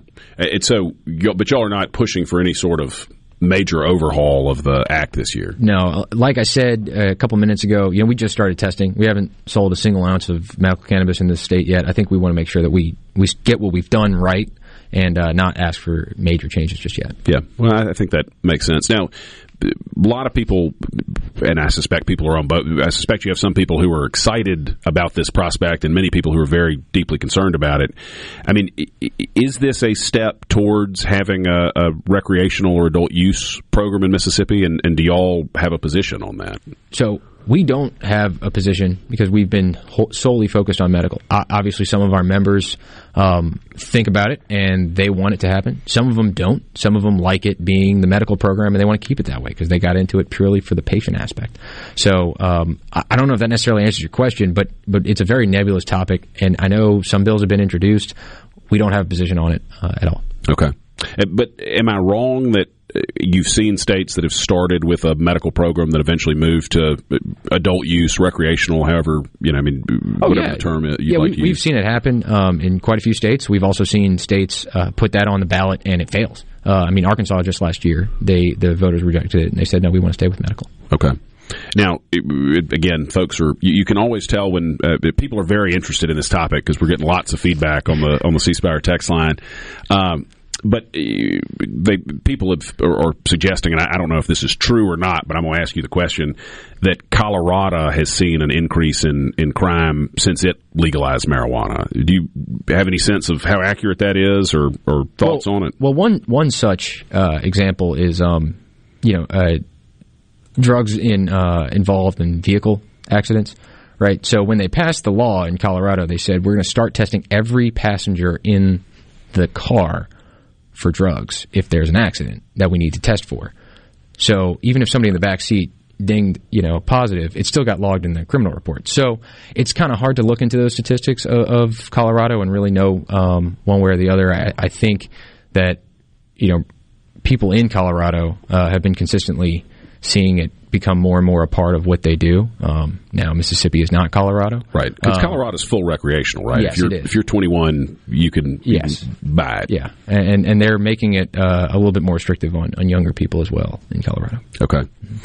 One other concern that people have expressed is, how do you make sure that the doctors who are writing these cards are bona fide, have a real medical relationship, and you don't end up with the sort of, the doctors who are doing nothing, where everybody knows you can go in there, for lack of a better analogy, when you were in college, and I'm sure neither of us ever did this, but my friends could always tell me what the stores were that, didn't mind if you brought a doctor's note to get a six pack at 18. I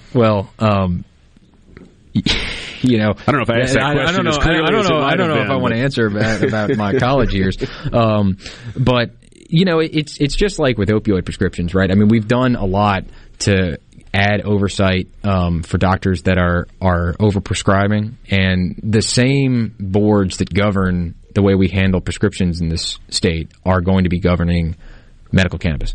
So, I've got a lot of faith in them. I think we've done a great job over the past couple of years of curbing against other prescriptions. So I think the same kind of malpractice and the same kind of oversight that's been borrowed will be applied very well. That makes sense. One other question that I have gotten from a lot of people. Is it true you can't buy a firearm from a federally licensed dealer if you have a medical cannabis card? So there is a question on there about illegally using medical marijuana. It becomes a problem with the way that the state and the federal laws are at odds, but so is having medical marijuana to begin with. Right. So it's all together. There is nothing that would prohibit you from owning guns. In fact, the bill specifically gives protections from the state of Mississippi that says, the state will do nothing against your gun ownership if you're legally acting under the state law for medical marijuana. Okay. And is there, and we've only got about 30 seconds here, is there any, I know Chuck Schumer had a bill to legalize at the federal level. Is there any movement on that right now on this? There was some movement last year to handle the banking aspect and make sure that it's a lot easier for federally chartered banks to bank medical and recreational marijuana businesses. I don't know where that's going. I do hope that does pass eventually because we need as much aid from the traditional businesses as possible. Okay. Well, look, Ken, you got time for one more segment? Sure. People are clearly very interested in this. It's a fun topic. This is Lucian Smith in for Gerard Gibbert here on Middays on Super Talk Mississippi.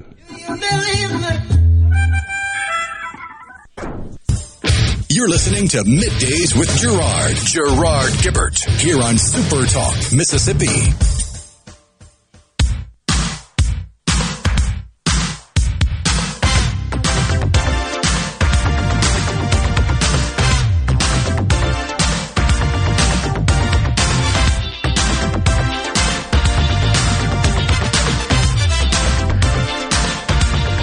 Good afternoon, everybody. This is Lucian Smith in for Gerard Gibbert here on Middays on Super Talk Mississippi.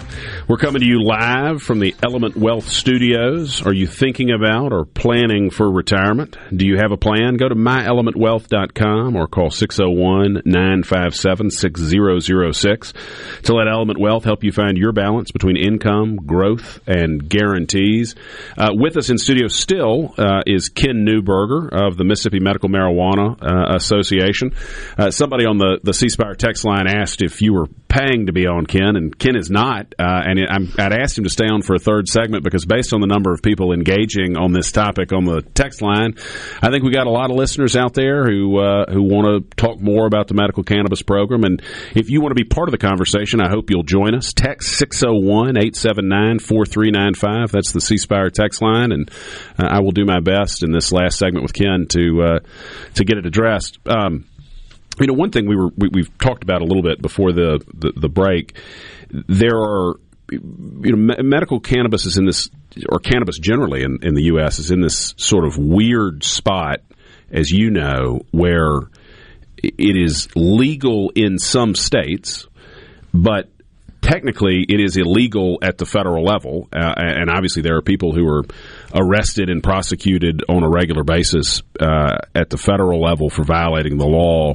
But as I appreciate it, maybe you can explain this a little bit better. The federal government, the Department of Justice, going back to the Obama administration, has essentially said we're not going to enforce federal marijuana laws if you're in a state that has decided to make some level of marijuana legal. That's correct. So first under the Obama administration, then the Trump administration, now the Biden, they've consistently said we're going to leave this decision up to the states by not enforcing the law. And there's been a lot of contention in Congress about how to shape the federal law to allow those states to make those decisions, but effectively through the executive branch, nothing's happening.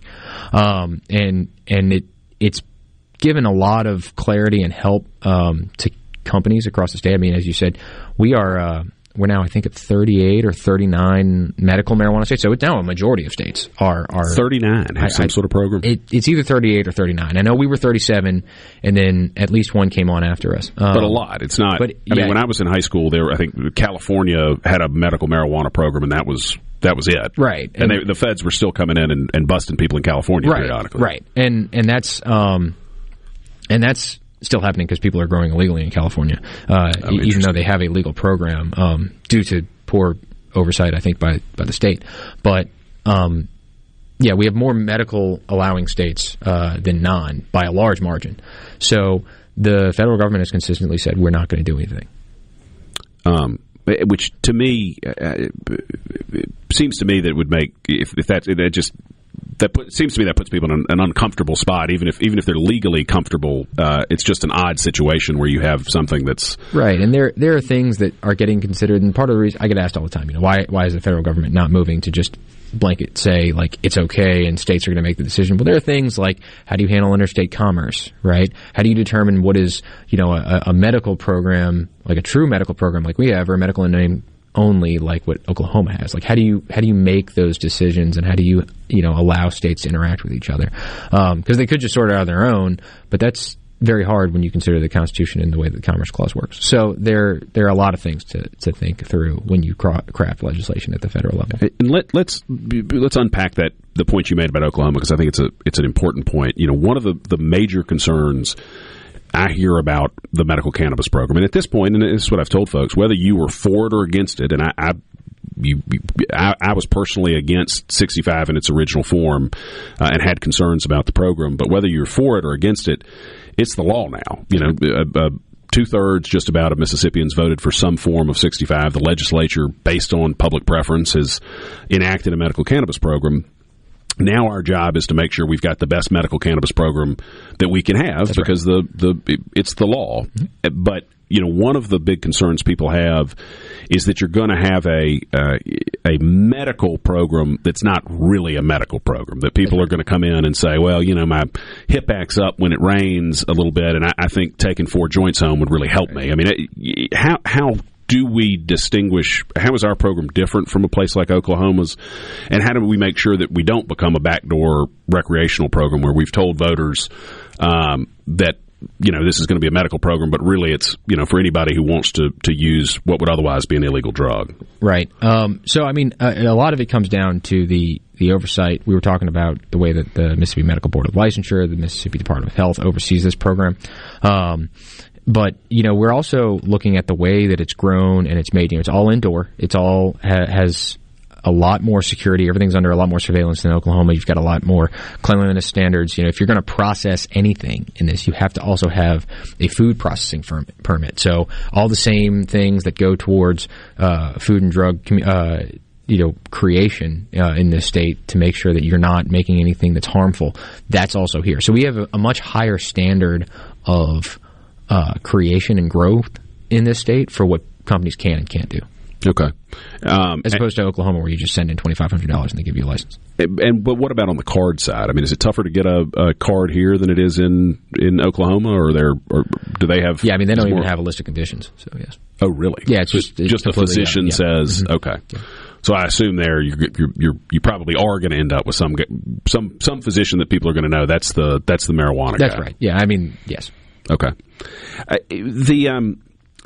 Another concern that I know I have and others have is with edible products, and you hear these stories, where kids are finding gummy bears, and you got young kids like I do. Yeah. They're eating Legos, so finding a gummy bear on a playground, or cardboard boxes. I mean, whatever. Yeah, exactly. So there is this worry you're going to have a child who's going to see something they think is a piece of candy, throw it in their mouth, but they're actually ingesting some meaningful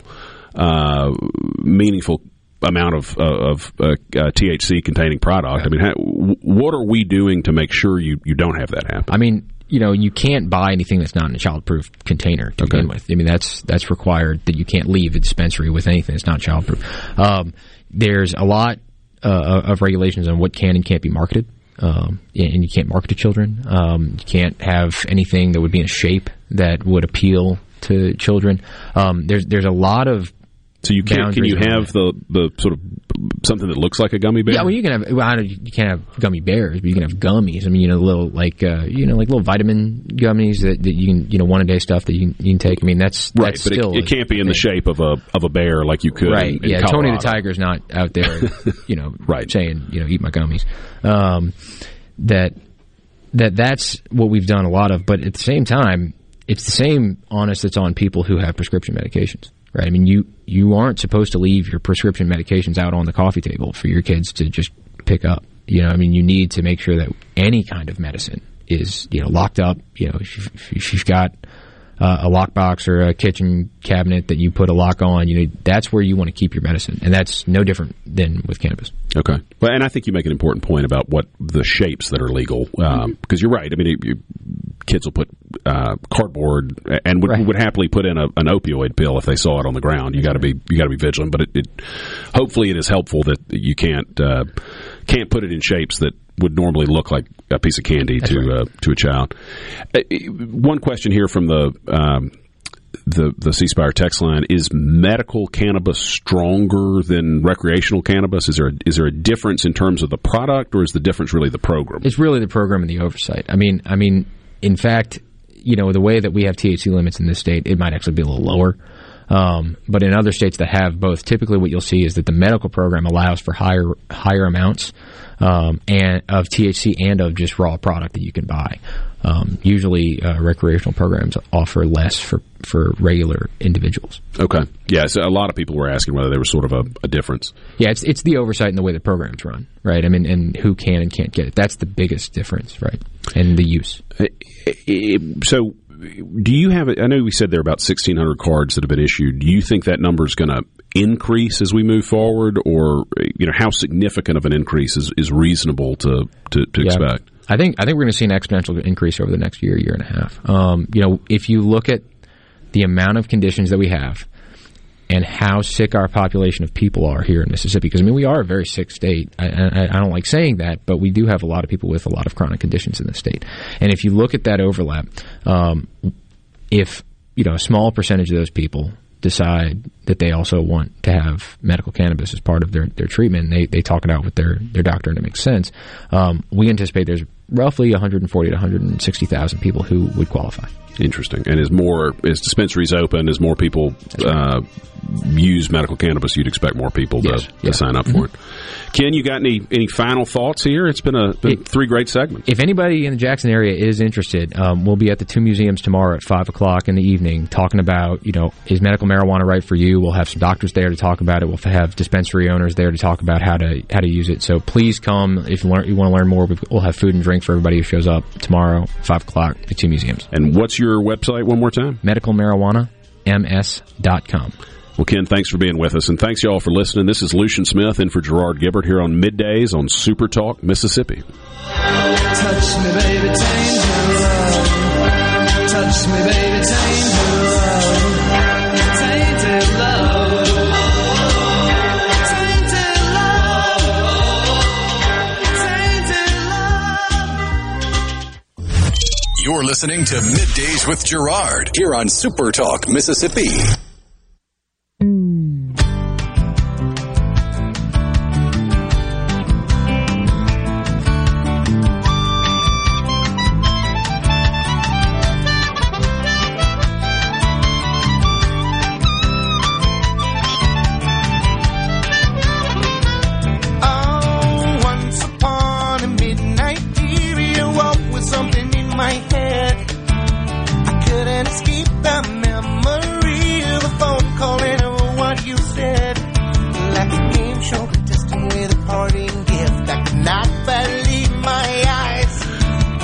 Good afternoon, everybody. It's Lucian Smith in for Gerard Gibbert here on Middays on Super Talk, Mississippi.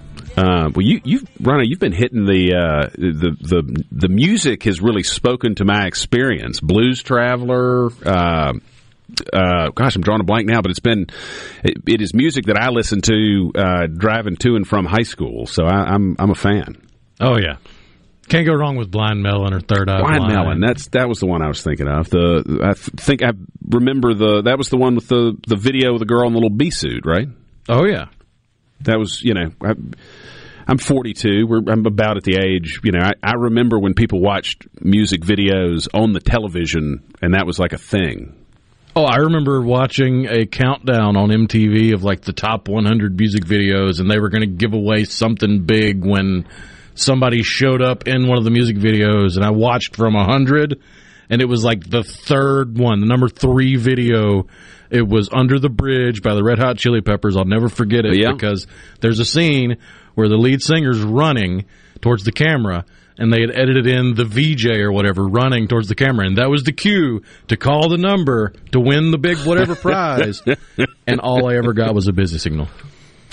I won a Walkman and 2 tickets to the Star Trek convention at the Highland Village, not the Highland Village, the Holiday Inn that was underneath 55 when I was, I guess like 13 or 14, like back when a Walkman was like buying a computer. Like kids didn't get Walkmans. Most grown-ups didn't have Walkmans. Like that was a $100 kind of situation. But I remember badly wanting one. And I was also a nerd who was watching Star Trek. I mean, I wasn't watching Star Trek just to get the Walkman. But when the local Fox affiliate advertised that if you were the 9th caller to a radio station and could answer a trivia question, I was like, you know what? I'm not missing this Star Trek, because I think I'd asked for a Walkman for maybe the 2 Christmases and birthdays before, and that was well outside of what I was getting. But sure enough, I got to do it, and went to the Star Trek convention with my father, who has not let me live that down. And as I'm sitting here saying it out loud, I'm thinking, I'm not just talking to Rhino, I'm talking to the tens of thousands of people who tune in to Super Talk Mississippi. And it's okay, nerds are cool now. Hey, I 100% agree.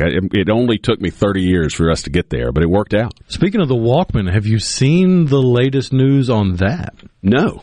Apparently, Sony is getting back into the game with a music player, and it is very much in the vein of the Walkman. Really? But it's like if the Walkman and the old iPod Touch, the non-smartphone music device from Apple, it's like if the Walkman and the iPod Touch had a baby. Really? Well, I'll have to look that up. I assume that's going to be a touch more expensive than like the $16 numbers you could get at Radio Shack. Oh yeah, it's going to be more akin to the Walkman you were trying to get, where it's I want to say the starting asking price was around $300. Whew, that's more than I mean, I'll check it out though. That's pretty cool. Nostalgia has a lot of sway, but I don't know if it's got 3 Benjamins worth of sway. Especially not nowadays. I mean, that's the difference. You know this, and I suspect most of the people who listen to Super Talk. But if there are any Gen Z folks out there listening, you may not remember there was a time when your telephone couldn't play music, and you had to have some sort of other device. I remember feeling fancy because I had a Discman when I graduated from high school with the cassette adapter, so I could get in my car and stick the cassette adapter in, and so long as you didn't hit any bumps, you could sit there and listen to whatever CDs you wanted to. And I found that we were cleaning out my folks' old house, and I found hundreds of these CDs. Now, 30 years on, they're all probably too scratched up for me to be able to download them and turn them into MP3s, if that's even still a thing. But I remember that phase too. And now, for some odd reason, I want to say the burned CDs from that era just degraded over time and don't work as well. But even some of the CDs from that era, modern CD players or any disk drive that you have can sometimes have a hard time, even if it's scratch-free. Oh, even just playing them because the tech is different? Because the brain behind the tech has changed so much in that time. Do people still make like mixtape? I mean, I'm sure they're no longer, the format's not mixtapes, but like, are boys giving girls some sort of series of songs and vice versa? I think they just link them to a Spotify playlist now. That doesn't seem nearly as cool. No. I mean, I remember getting a cassette in like 1996 from a girl, and I was like, man, this is the life. This is all right here. Well, y'all, this has been Lucian Smith in for Gerard Gibbert on Middays on Super Talk Mississippi. Thank you for letting me spend 3 hours with you today, and have a great rest of your week.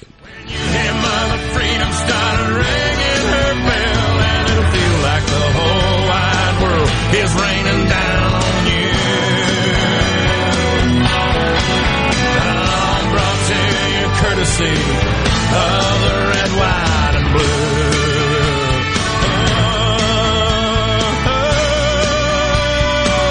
Of the red, white, and blue.